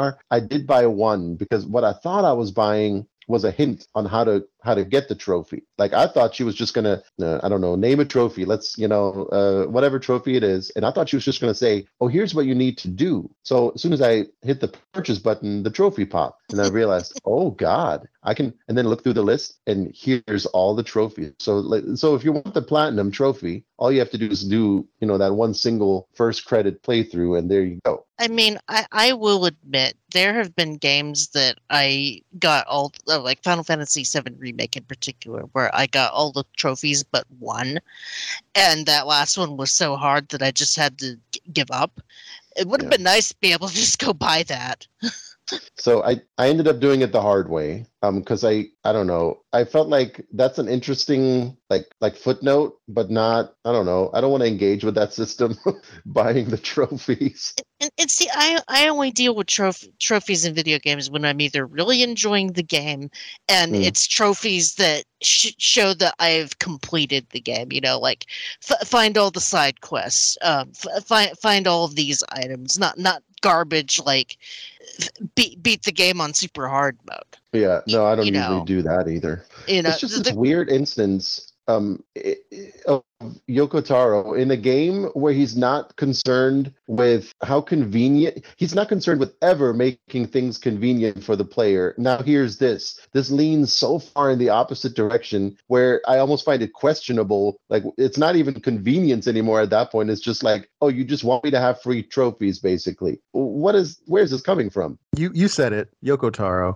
He doesn't have to make sense. Like, see, and when you said buying trophies, I was confused because I thought is like, what are just all the trophies in the game stuff you purchase, and then you describe further. It's like, no, it's trophies like I don't know, do 100 combos. Yeah, no, it's not. I don't think that particular thing, but it's. I mean, so Ryan was talking about like the weapons earlier and upgrading everything, and so of course that's a trophy. I mean, we all, Yoko Taro. Geez, to say that wrong. Yoko Taro does have this. You got to find all the weapons, and if you want to see the weapon stories, you have to upgrade them laboriously, and so you can just buy that trophy if you don't care to actually do it or see the narrative payoff, I guess. Yeah. Can we stop real quick and talk about the stories of the weapons? Like, that's a little like side quest in itself, is just uncovering these stories. You can read them, and then you. No, I know you can. I enjoyed finding them. There was one weapon in particular. It's the iron pipe. So it's the weapon that you see Nier wielding at the beginning of Replicant, and you fish it out of the sewer. Yeah, exactly. You find it in the sewer, and you see the story, and it's just it's a story with the original protagonist, and I think it's either him talking or it's Yona talking, and they're just like basically showing each other affection as you progress and upgrade the weapon. And I was definitely drawn to it because I was like, oh, like is this the iron pipe that he was wielding? Probably, because the story is attached to it's talking about the OG characters. Yeah, I noticed a couple of the weapons that I got had callbacks to the first game. I didn't bother upgrading them all just because I wanted to finish the game eventually. But I like it when games kind of have stuff that you can read that's not necessarily pertinent to the story, but still interesting to read. Like in SMT games, I'll sit there and I'll read the Demon Compendium for hours. And the weapon stories is something like that, where I just love reading stuff like that. But buying the trophy for it does not unlock all that story content. Like, I mean, if you want to read the story, you still have to do it the hard way, or look it up online. But yeah, that is kind of weird that trophies are just there for purchase with in-game. And to be clear, it is in-game currency, right? Oh yeah. Okay. Yeah, no, it's not. Because if it was otherwise, that would be. If it was real money, if it was real money, that would be some Square BS. One thing that you brought up, Ryan, before the show that I wanted you to get into more in the actual show. What about this supposed door that ended up being a hoax? Yeah, so as I was researching this game and trying to get more familiar with it, I found a video talking about a door in the White City that led to a church, and I didn't recall anything about that. So I was watching this video, and this guy had posted a video of A2 going into the White City and finding like a certain section of the wall, and there being an interactable indicator, and you click on it and a door opens, and then you walk down like a spiraling walkway, you go down some stairs, and then there's a church. And he posted this little video, and he was talking about how he couldn't figure out how to replicate it. And then it kind of sent the Nier community like ablaze because everyone was trying to replicate it. They're like, I don't know how to do this. How can you give us more specific details? And the guy was being very candid with what he was trying to describe. He had like his video showing him playing it on a PS4, and then it was kind of choppy, and then he made a kind of better video later on, and he kind of led these people down this rabbit hole that it was something in the game. And people even reached out to Yoko Taro, and Yoko Taro didn't say that this was or was not something that was in the game. He was just kind of like, oh, I don't know, play and find out. So that kind of sent people like, oh, well, he's not saying no, so it must be in the game. Because I think Yoko Taro had mentioned that there was a secret still left uncovered at the time of this this person posting this screenshot. So then people are like, oh, this must be it. So you fast forward, and eventually you end up finding out that this is just a group of modders that were really good at their job that made it look like it was something in the game, but it was them hacking and creating this new section. So it wasn't part of the game, but it was something well created that it fooled people for however much time it did. Did we know what the uncovered secret was? So from what I have seen, I think the uncovered secret is if you stand in a certain section of the game and you input a specific button combination, you can actually skip to the end of the game and get to the Route E scenario. And I believe that's what Yoko Taro and the devs did, so that they were the first people to get to the end, so that they could be the first people to become the assist ships. I think that's the last secret, because that was something that I didn't know, when I first beat the game, a while ago. Was there also something about an ending that people hadn't uncovered yet, or that? I think that was attached to an ending. That button combination thing. I'd have to look more into it, but I believe that there was an additional ending attached to that. Okay, gotcha. Probably one of those joke endings. Probably nothing too serious. Well, there is. Go ahead. Oh, I was gonna say, yeah, but the original Nier came out in 2010. Automata came out in 2017. That's a 7-year gap. So 2024, I think we're due. New Nier time. Nobody played the mobile game out of curiosity? I did not. No. Okay. No. I didn't think so. I don't even know what the mobile game entails. Probably gotcha stuff. Yeah, we were talking about like the success of Nier Automata. Like, it's impressive of all the media that kind of came out of it after its initial success. So I think it's sold like 7 or 10. I think it's like right at this point like 10+ million copies worldwide. And it's spawned plays. It spawned short stories. It spawned like you said, gotcha, phone games. It's got all this random things. It's, now Nier is, they show up in other games as, DLC or additional, content. Like they're in Final Fantasy 14. Mm-hmm. It's just like the series blew up after this game, came out and was successful. Blew up so bad that they had to put out Replicant just so that people could play it. Because famously they didn't release Replicant in the U.S. and then when they did, Platinum worked on that remix engine too. Can I say I'm a stand for Papa Nier? I think that's what I said last time too. I kind of agree with you on that. I was still Brother Nier all the way. Nice. Since we're comparing the games, one thing I did like about the original Nier more than Automata is Grimoire Weiss is so much better of a companion than the pods. Oh yes. Oh, yes. Without a doubt. It's hard to I mean they're nice and they're very just robotic in their nature, which is what they're supposed to be, but they don't have that charm and charisma as Grimoire Weiss.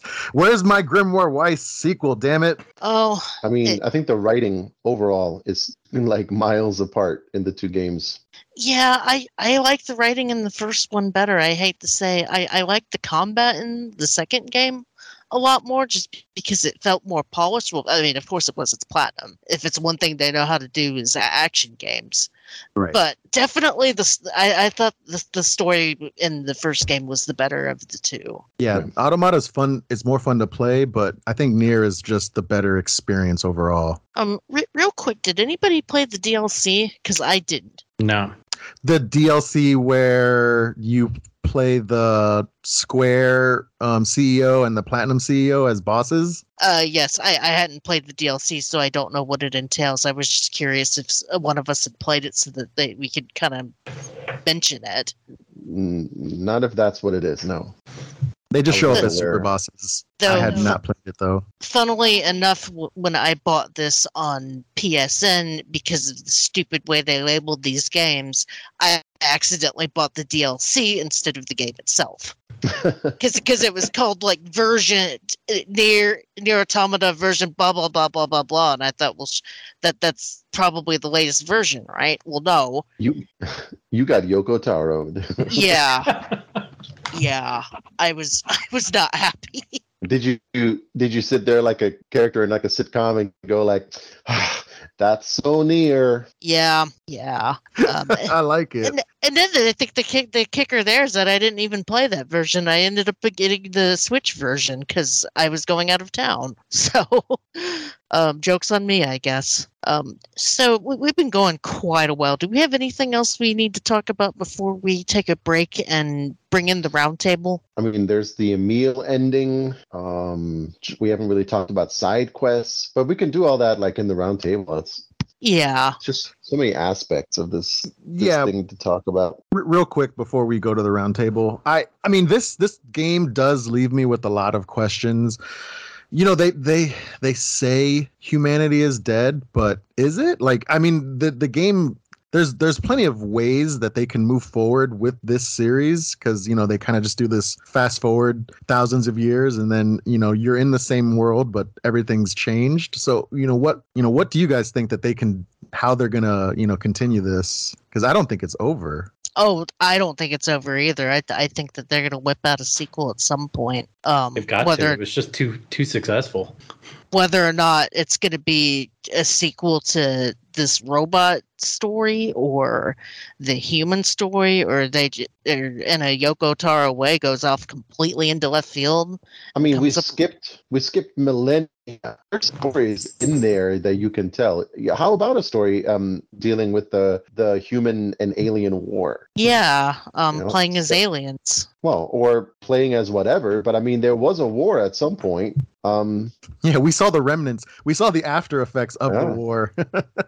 I feel like it's going to be more straightforward, though. I wonder if what's keeping it is like a lack of ideas for good twists. Like, oh God, what can we do with a third one that's even more unexpected stuff? Like, would it be so bad to just get like a straightforward narrative, maybe? Yeah. But is Yoko Taro going to do something like that? Yeah. Well, we were talking about the new series he's involved in now, and off mic earlier, House of Cards. So why not? I mean, we're all roughly the same age. We saw what happened with M. Night Shyamalan, and when he tried to insert a twist into every single movie, and some of them just felt so ham-fisted. And I think Yoko Taro is a good writer, and I don't want to see him fall into that. I want to see him try new things besides trying to bamboozle players. I'm definitely in the camp where take your time. Yeah. Right, And at the same time, I could also see Yoko Taro trying like multiverse stuff just to mess around with people. I mean, they did that with Drakengard. Yeah. That's the multiverse is how the dragons came into our universe and kind of ended humanity in at that point. And I need to play those games. I've heard that they're weird, but I've always been curious about them. They're dated, like those games. Drakengard in particular is hard to play nowadays. Ah, gotcha. There's no difficulty settings, and just good luck. See, when for some reason I had it in my head that Drakengard was a kind of like a Panzer Dragoon, but I found out later. Well, no, that's not really the case. I mean, it's got like those shoot 'em sections where you're on the dragon flying around. Ah, okay. But then they're on the ground as Kime, and you're just kind of hacking and slashing your way to. It becomes kind of like a Dynasty Warriors on the ground, and then Panzer Dragoon in the air. Ah, okay. That does sound interesting. Definitely Lost Odyssey. Kime? Is it his name, Kime? I mean, I'm sure there's more than one company named Kime. Maybe, I don't know. Might be misremembering his name then. Definitely going to be playing those on Steam Deck if I ever try them, though, because those games have gotten expensive, at least the original PS2 ones. And then Drakengard 3 just kind of came out of nowhere. So I think one of you said that came out before Nier Automata? Yes. Yep. But supposedly I haven't played that one yet. It's set before all the other games, so it's the first one canonically. Ah, so the Ocarina of Time did. Yeah. Okay, well, I do believe it is roundtable time. Unless anybody has anything else they want to bring up. Are we going to discuss like side quests in the roundtable? I can ask what our favorite side quest is. Okay, yeah, let's do that. I have one in particular. Okie dokie. Well, let's get up, stretch our legs, go get a drink, and then when we come back after a brief musical interlude, we will get into the roundtable where, as if we weren't personal enough, we get into our personal feelings about Nier Automata. So stick around. Mm-hmm.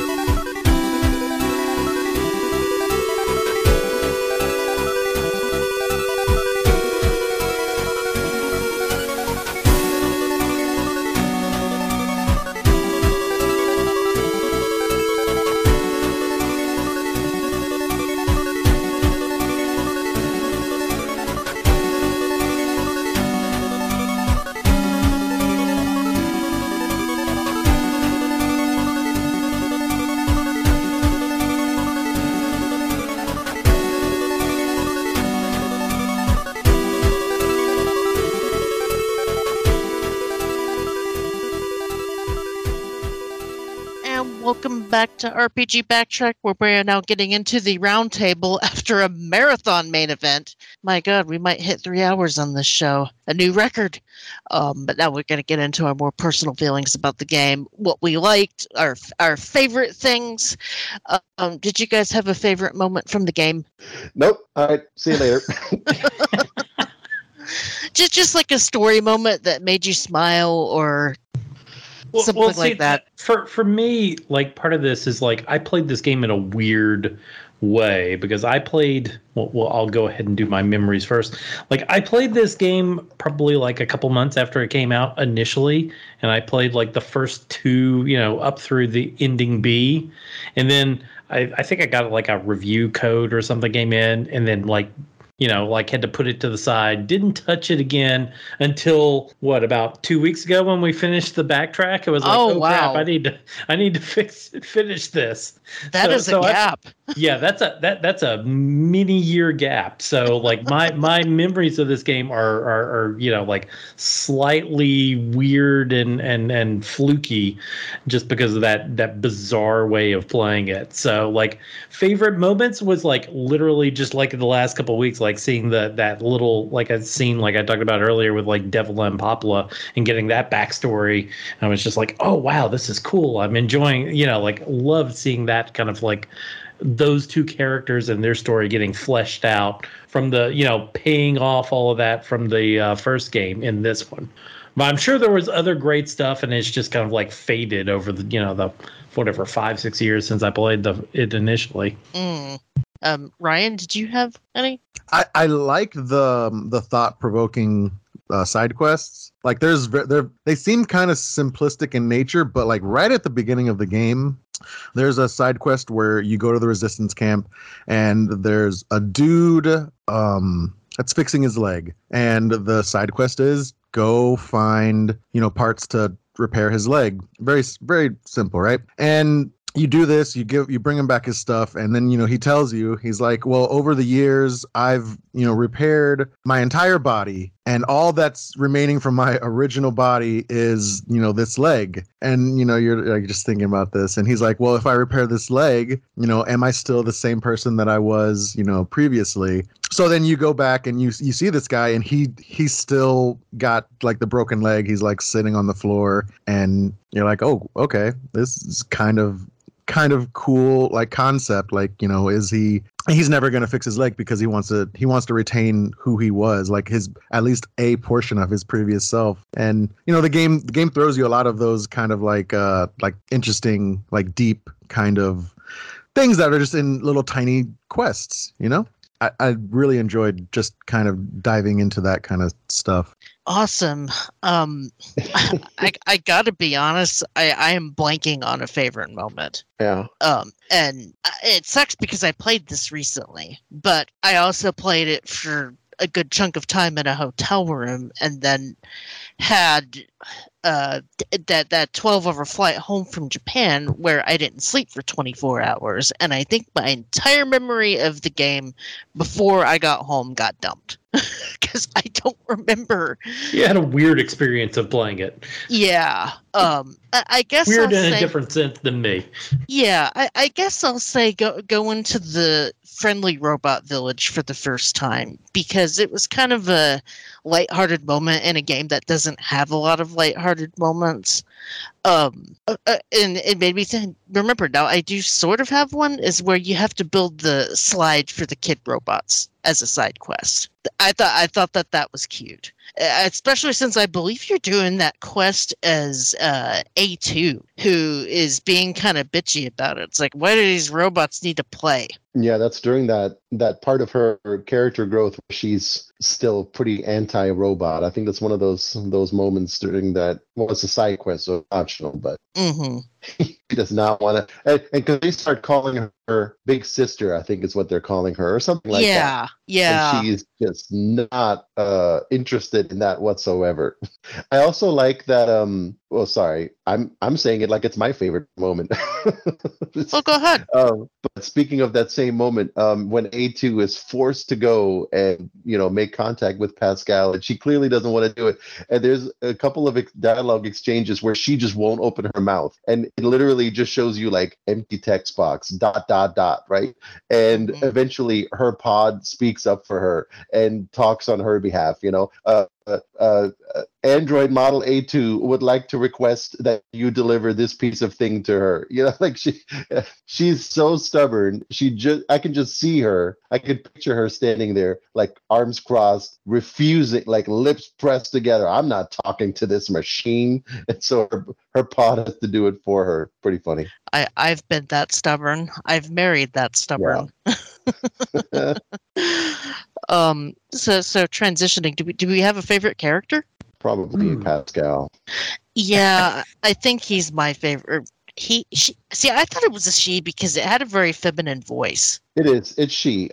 She's referred to as she a few times. Okay, but then sometimes I thought she was referred to as a he. Well, it's a machine, so yeah, I know. It doesn't matter. I definitely only remember specifically Pascal being addressed as like she or her. I don't remember any particular times when it was a he. And I don't think she had preferred pronouns. So yeah, just she. This is 2017. I don't know if that really. It was sort of becoming a thing. Okay. But yeah, I like that character and just the idea of a robot that kind of ascended to having a more sense of self and wanting to live in a more peaceful world and a world that's pretty fucked up. That's a trope that I'm an absolute sucker for. So and to be honest, Pascal seemed like the nicest character in the whole game, and I tend to gravitate towards nicer characters. So I said Emil last time. Yeah, like what is that? Like, I mean, that's kind of the thing. I don't understand how Emil got so shortchanged in this game. Yeah.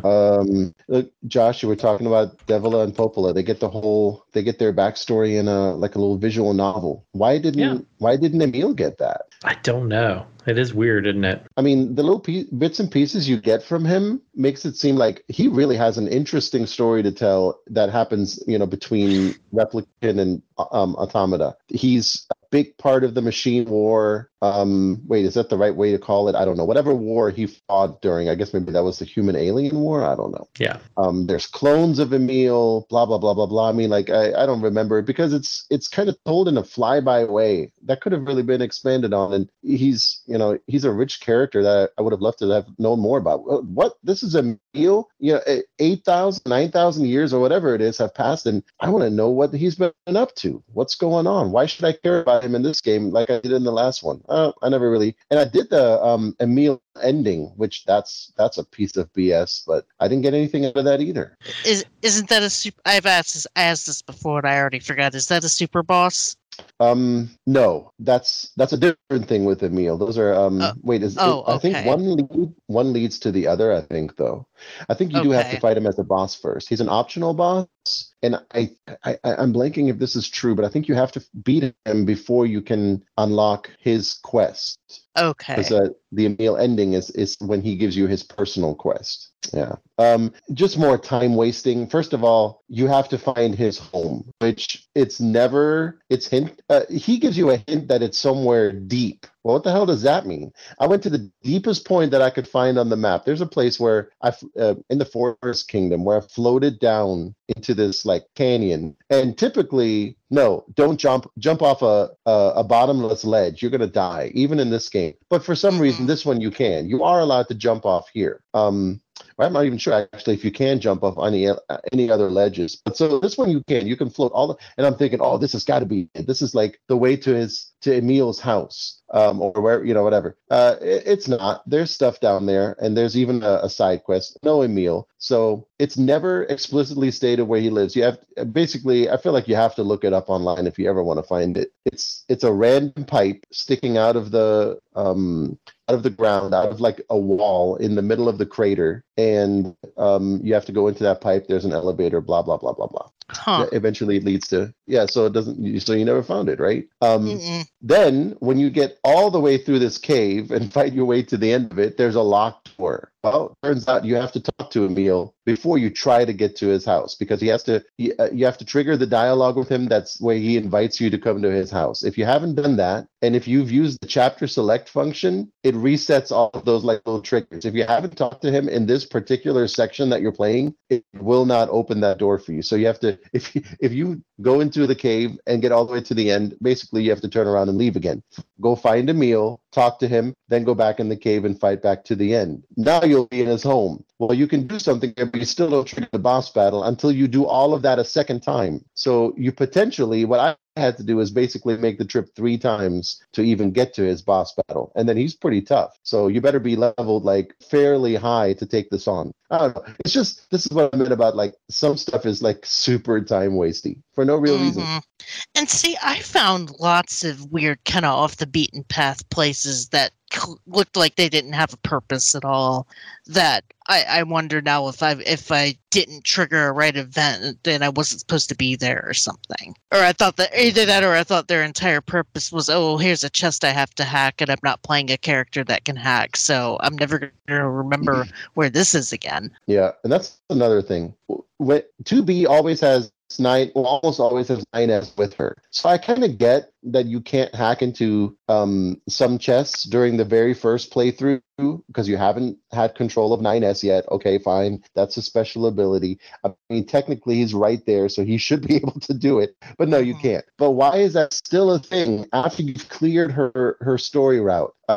If you go back with the chapter select, but you happen to not be playing as 9S, even though he's right next to you, still can't use him for hacking. So if you come across a chest after that point that he hacks into, you have to go to a save point, literally start that section over, pick a different character. It's just why? Why can't I just use that? Yeah, I don't like that in games, because unless you can mark the map, I'm never going to find that place again. Yeah, and you can put waypoints, but I mean, you can put a single waypoint on the map to help guide you somewhere. It's not really designed for, I don't think, marking locations like that. Yeah, but once again, it's the map, and the map's not great. Yeah, map. Yeah, so we're all in agreement that the map system sucks. Does anybody else have any favorite characters? Oh, I like the robot dojo guy that you find on one of the rooftops, and he like just starts to fight you, and then as you beat him, he's like, oh, well, I can get stronger, but I'm gonna need some parts. Can you go get me some parts? So like it becomes like a fetch quest, and then you give him the parts, and it takes him like a little bit, but he'll upgrade his unit and he'll become a little stronger, and you do it again, and he's like, oh, well, that wasn't my final form, and he's like, give me these parts and I'll upgrade again, and you do that a couple times, and I just kind of found it funny, and even the androids kind of got annoyed with him. They're like, oh, really? You're gonna make us go find your parts so that you could get, you can get stronger. Yeah, it has a cool payoff though, because his final form is reverting back to his original size. Like he keeps getting bigger and stronger during each stage, but if you take it all the way to the very end, he gets rid of all that extra crap that you've brought him. He simplifies back down to his original self, and it's kind of like the message. There's a message there, like the true strength was within me all along, or something along those lines. I guess it's kind of neat. So then that segues into my next question, which we sort of already answered, but what was our favorite side quest? Which I know, Ryan, I think you already said yours. I don't know if I really had one. I was about to say this to Ryan earlier. I don't really agree that there's so many like deep and interesting side quests in this game. Like I'm sure there are a couple, and I can't compare it to Replicant because it's been too long since I played it. Maybe if I had like a fresher comparison, I would say like, oh yeah, Automata side quests are much more interesting. But I found many of them just to be like tedious. I also dislike the fact that side quests only become available at certain times and then only for certain characters. And some of them have weird trigger conditions. You have to have fit, and you don't know them. Like there's no way to know what triggers this side quest to become available. You have to be playing in this specific timeline with this specific character after completing this other part of this other quest. Blah blah blah. It just annoyed me. That being said, I actually think the side character Jackass's side quest was really funny, just because you're testing out stuff for her so that she can make you. Or no, you're testing out her formula for like a weapon juice or something, and you're having to kill robots in certain ways, like you can't dodge or you can't use your Gatling gun or what have you. And that character Jackass's dialogue during those quests are just hilarious, because she's like, "Yeah, go kick some ass for me." And also I was playing on easy mode, but those side quests are pretty easy too. So I'm going to go with that one. Yeah, I was watching the anime off of Nier Automata, and Jackass's character is kind of like that. She's very excitable, and she's more of she goes into the desert with the androids, and she goes up until the point where the Adam and Eve are created section. Oh wow! But like, it's funny because right when you are introduced to Jackass, she's like, "Oh yeah, that this desert section," and they're like, "What desert section? I don't see a desert." And then she blows up like a big portion of the wall, which reveals, the area that you can walk into the desert to. And they're like, was all that necessary? And they do that in the anime as well, where she's just likes big explosions, and she's, high energy and just ready to, kick ass and whatnot. It's funny. Well, I'm glad they expanded her character in the anime, and I didn't get a chance to look this up, but I swore she was voiced by Laura Bailey, but I could be wrong. In the anime, you mean, or in the game? Is she voiced at all? I don't remember her speaking. I think she has a couple of voice lines. Okay, maybe. But yeah, Josh, did you have a favorite quest? No, I was trying to remember. I see when I came back, I was just mostly like playing through to see the endings, and it's just been too long for me to remember the side quest that well. Unfortunately, I just didn't find the side quests in this game to be as memorable. But at least I didn't almost want to break a controller with this one. Oh, so well, no, I take that back. The one where you're having to race something, I about wanted to break my Switch in half, and I didn't even finish that. Yeah, one. You may want to reattempt, because there's like three stages to that. Yeah. You're gonna want you can get a speed upgrade chip and level it up as one of your chips. Yeah, so I read about that later. There is, some of the side quests have at least neat ideas. There was a cool one where you have to catch a killer by scanning her what is it? What did we call it? Server bot, Android, whatever. Not Android. Man, I'm getting turned around. The scanner bots. Yeah, her little floating unit. So you find a person in one of the burned out buildings, and she says, "Okay, here, next to her is like this corpse," and she goes, "Okay, this is my friend. I think she was killed. We need to scan like her bot's last recorded memory, and let's figure out who killed her." So you do, and you have to do it a couple of times. There's a few steps to it. Walk around, go back to camp, locate this person, blah blah blah. And in the end, it turns out that the quest giver is the person who killed her. So this is kind of like a Pascal situation, where she's a whatever the designation is, she's like an exterminator android, like the same thing as 2B. And she was sent to kill this other android who had defected, and this other android happened to be her friend. So she killed her because that was her order. But then she couldn't live with the guilt, so she wiped her memory. And when you find her, she's standing next to her friend's dead body, not remembering that she's the one who killed her. And she just and she hires you to get revenge for her dead friend. Kind of a neat narrative thing, but it also just mirrors what happens with Pascal later in the story, which is told better with Pascal. So unfortunately, it's just kind of like a copy. I did that quest, and I immediately guessed the outcome the second that I took the quest. Oh. Just okay, because this is that kind of game. Yeah, I know which side quest I really hated. There's this plays into completing the game. Otherwise, I would not recommend ever doing this. There's a character in that square library in the castle that you were referencing earlier, and I think he only shows up like near the end and only for 9S. Otherwise there will not be a guy there, and it's in the most inaccessible spot that you have to run to. Whatever. So he requires you to feed him enemy intel. So you're your in-game stupid enemy section has to be filled out, and you can drop off intel to him for like several tiers of this quest. The last one, and you need this to count like for some certain completion or like an upgrade material or whatever it is. You have to have your intel up to 95%, and that can't be done by just fighting normal enemies. So that means you have to now go through the game. Probably first you have to go online and painstakingly look at like lists of enemies and where they spawn, because you have to find the rare enemies, the ones that are not common. And then you have to go grind them out. I spent hours trying to get my enemy database up to 95%. And that would be the trophy I would buy. Yeah. Speaking of enemies, do you have a least favorite enemy that you fight in the game? Because I do. Yeah. Those big tower things that if your health is low, they can eat you and basically one-shot kill you. Because I lost a bunch of progress in that one spot I was talking about earlier where you could constantly grind on enemies. And I just walked by one, got eaten by it, had an instant game over, and I hadn't saved in a while. Was not happy.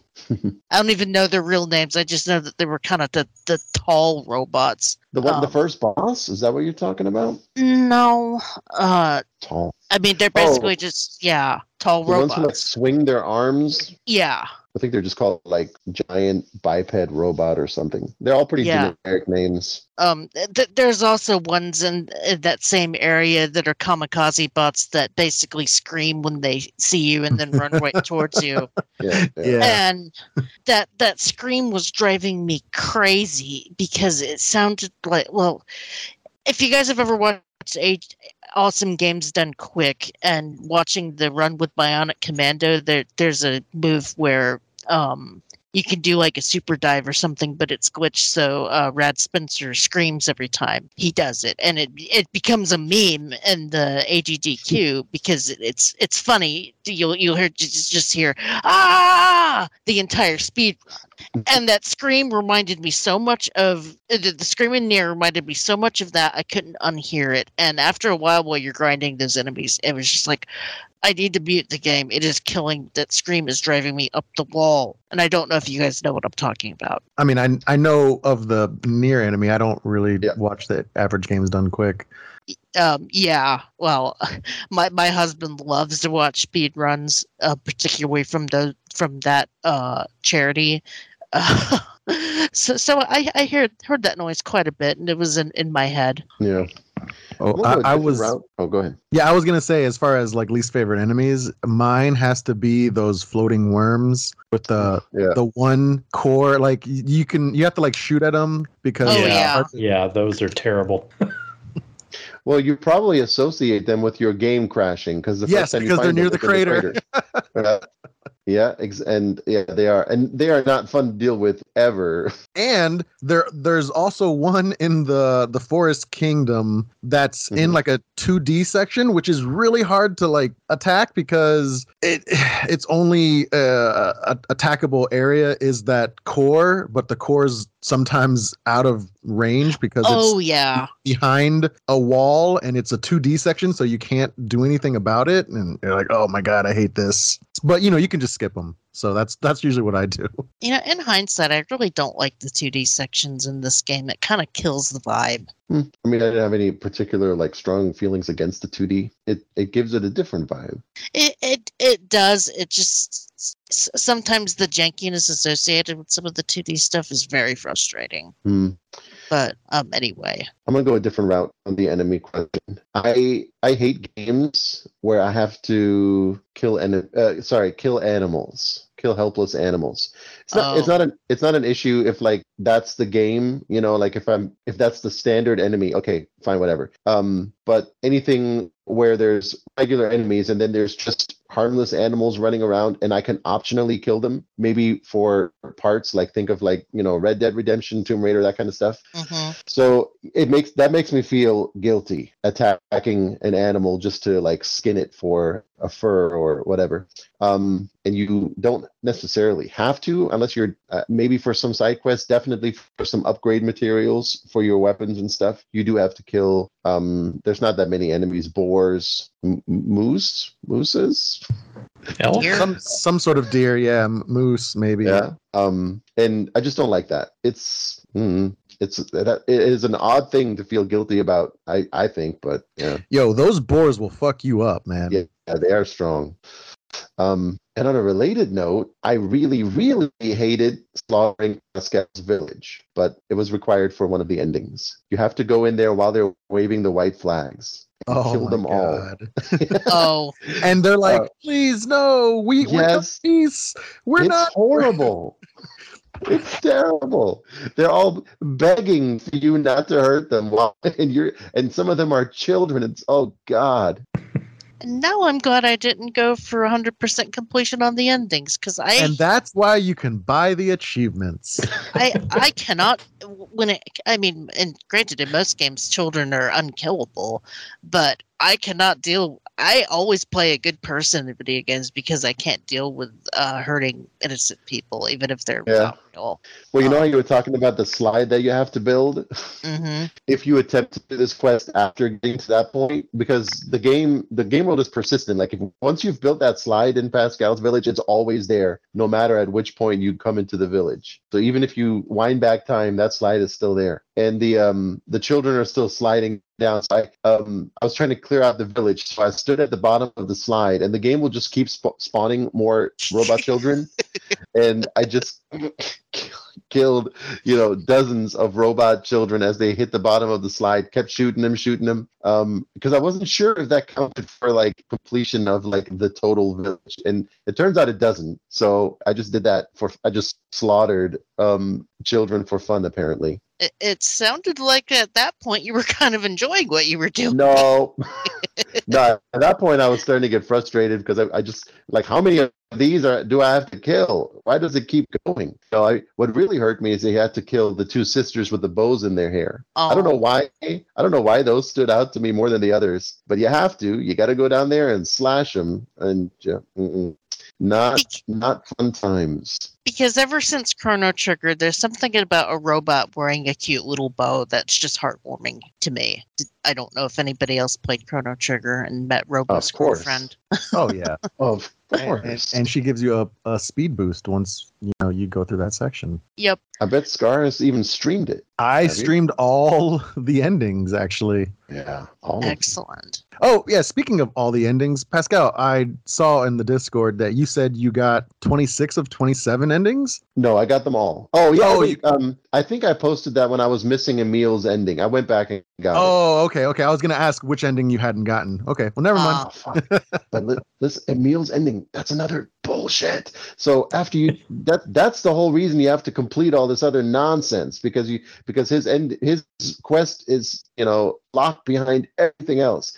So when you finally go out to he tells you to follow him out to the desert or something along those lines. You have to find him in the desert. And if you guys found it, there's giant Emil heads buried in the sand in the desert in one spot. You can completely miss them. You can see them by just like running randomly around the place. I don't know if anybody has. I thought I did. Yeah, I've seen them. Oh, okay. Also, so again, just more like Emil intrigue that's never really like fully capitalized on. They look like hills from a distance, like sticking out of the sand. And when you get closer, you see it's like mammoth-sized Emil heads all over the place. Anyway, you fight the Emil boss, and he's pretty tough. And at the end of his boss battle, he starts a self-destruct countdown timer, like when he's like down to almost no health, and it's just a few seconds. Now, what would you do if a boss at the very end of his life bar starts a countdown timer? Would attack or leave him alone? I would be attacking the hell out of him, trying to get that timer to stop. Because usually that's an insta kill. Yeah, it is. It's a one more hit and he dies, and you avert the countdown timer. Well, guess what? If you do that, you don't get Emil's ending. If you attack him once he starts, not Emil, but the boss. If you attack the boss during the self-destruct timer, the quest ends and you don't get the ending that goes with it. Like, it's a one. Oh, and I should also mention this quest can only be taken once. Like, once you finish the quest, it's marked as completed. It never comes back. And if so, I was pissed off because I had done all the trophies, including the absolute BS ones, and I only needed that ending to get the platinum trophy. And of course, I hit him during the self-destruct, which ends the quest, locks it from ever being done again, locks that boss away forever. And there was no way to get the final ending. 60 hours, or nearly 60 hours I spent on that game. And I was one thing away. I was so livid. I would have broken the disc in half, or in my case, broken the Switch cart. Yeah, that's when I made that Discord post. So it turned out I was able to reset it by downloading a cloud save, and I only had to replay maybe 20 minutes of game to get back to where I was. Oh, okay. Well, that's good. But that was luck. That was luck, nothing else. I can't even imagine if there were the number of people that may have tried that, because your instinct is to fucking kill the boss, but he threatens to blow you up. Anyway, was such stupid nonsense. So yeah, I ended up getting the final ending. Ridiculous. So Pascal, does that mean that your memories of what you was doing in your life while you was playing this game was contemplating your life choices, since there were things that upset you, justifiably so? No. There's enough really good stuff that will remain with me over time after the frustration kind of dies away. It's just I just don't. Like I said, it led me to the realization that this is not a game that wants to respect your time in any way. Yeah. That's really it. And what a shame, because otherwise there's lots of good stuff. I'll pick the first game over this one, but it's still not a bad game. Just what the hell? Because like I said before, my memories were mostly playing this in the hotel room in Japan while I was on vacation this year. I enjoyed my time with the game, though I'm glad I didn't put myself through the BS that Pascal put himself through, apparently. So good job on suffering on our behalf, I guess. No, it was self-inflicted. Yeah. I'm not pretending otherwise. And yeah, I definitely saw what the hype was about the game, and I'm glad that it had a Switch port. Otherwise, I probably wouldn't have gotten to it this year.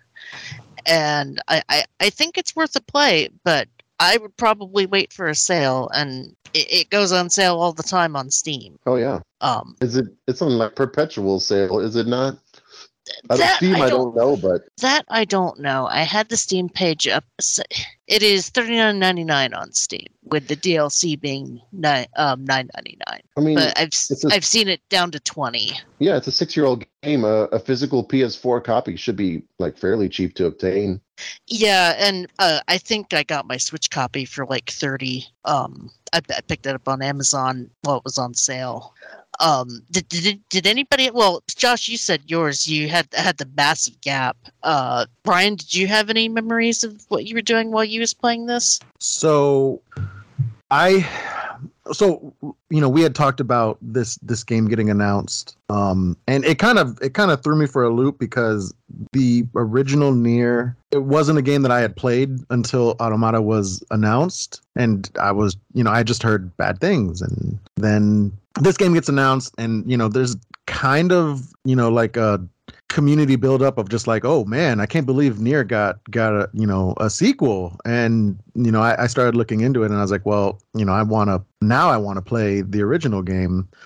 So we had bought Automata, and then I was playing Nier while the wifey was playing Automata, and it was kind of interesting. Her game looked a lot more, fun to play, but I definitely vibed with the OG game more. And I went through that, and I went through the ups and downs of the fishing mini game in Nier, and I finally get to Automata, so I kind of knew what I was expecting as far as, like just emotional gut punches. So, I enjoyed it. And, I think Pascal had mentioned, it kind of fell flat to the experience of Nier. Not to say that Automata is a bad game. It's just that I had played them pretty much back to back. So I was definitely analyzing both of the games. And I enjoyed it. The androids didn't click with me as much as the replicants and gestalts did. But it was still a fun experience. And then that ending, the ending hit me harder than anything in the the whole A through D scenarios did. And I was definitely appreciative that I had played it. You mean the shoot 'em up credit sequence? Yeah, the shoot 'em up, credit sequence. Once you get to ending E, and you're just the futility's hitting you, and it's telling you, do you want to give up? And it's asking you all these prompts. Like I'm like, I don't know what I should press. Like, is this one of those like I need to hit no and just give up, and it's gonna be like one of those false endings? I was like, oh, let me just keep on trying, and it's kind of like one of those things. Like you just weren't certain. I was like, is this game just messing with me at this point? Yes. At this point, I mean, it's been messing with you for the last 40 hours already. For sure, it's messing with you. Yeah. But I definitely enjoyed my time with the game. But like you had said, once you get to ending E and you kind of wipe your data, I hadn't touched it, since, a couple weeks ago, just so that I could get refamiliarized with it. But I will say the music, Keiichi Okabe, he worked on Nier, and that OST was great. And he continued his work in Automata because soundtracks really help just make the experience become memorable. And this game definitely has one of the better soundtracks from the new age. Even annoyingly so, because I kept getting the village music stuck in my head, and I'd be humming it on the elevator down to in our hotel, and Vaughn would be like, why are you humming? Like, sorry, video game music stuck in my head. It's going to be tough picking songs for this one, unless you guys have favorites. The anime also has the game soundtrack playing in the background, which is a nice touch. Is the anime on any streaming service? Crunchyroll. Okay, cool. I want to check out the anime. It sounds awesome. I believe, don't quote me on this, but I believe all the episodes are named after different endings in the game. Because I think, isn't one of the endings called To Be or Not To Be? I think so. Yeah. I think that's like episode 1 or 2. So I was like, wait a minute, that looks familiar. Who knows? Maybe I'll understand the story a little bit more if I watch it condensed and not half asleep in my hotel.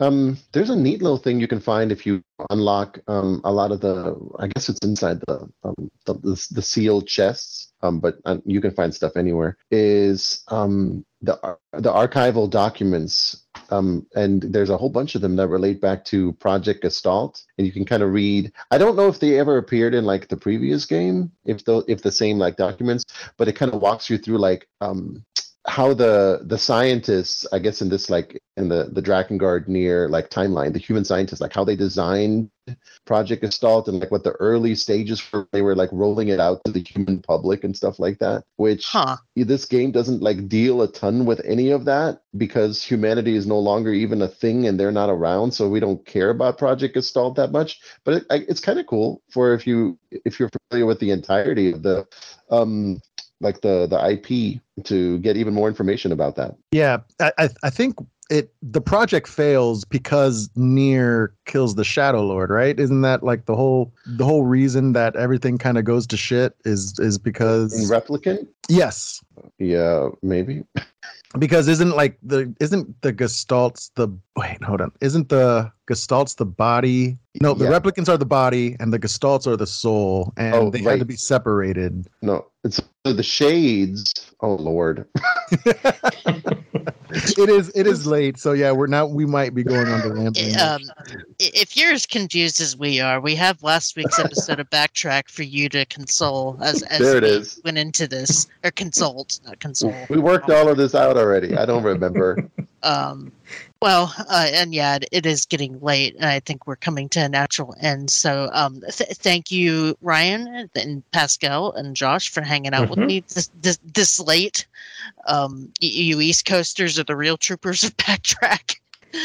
Yeah, this is one of those games where you can kind of go off of tangents and just talk about all sorts of different topics, which we definitely did plenty of times. Yep. The game is one big tangent. Yeah, Yoko Tangent. But I prefer a long show to a short one. Well, we have plenty to talk about. Not a 6-hour show, but maybe hitting 3 hours isn't that bad. I prefer 2.5 just as the sweet spot. But I teased this earlier. Our last game for the year that's going to be in 2 weeks is Shin Megami Tensei 5. And boy, do I have a lot to say. You talk about mixed feelings. We'll get into it. I have opinions about Shin Megami Tensei 5. So that being said, thank you guys for hanging out. Thank you, Matt, for editing, and thank you, listener, for listening to our lovely show. And we shall catch you in a couple of weeks. Have a good rest of your week, and we'll talk to you later. Peace.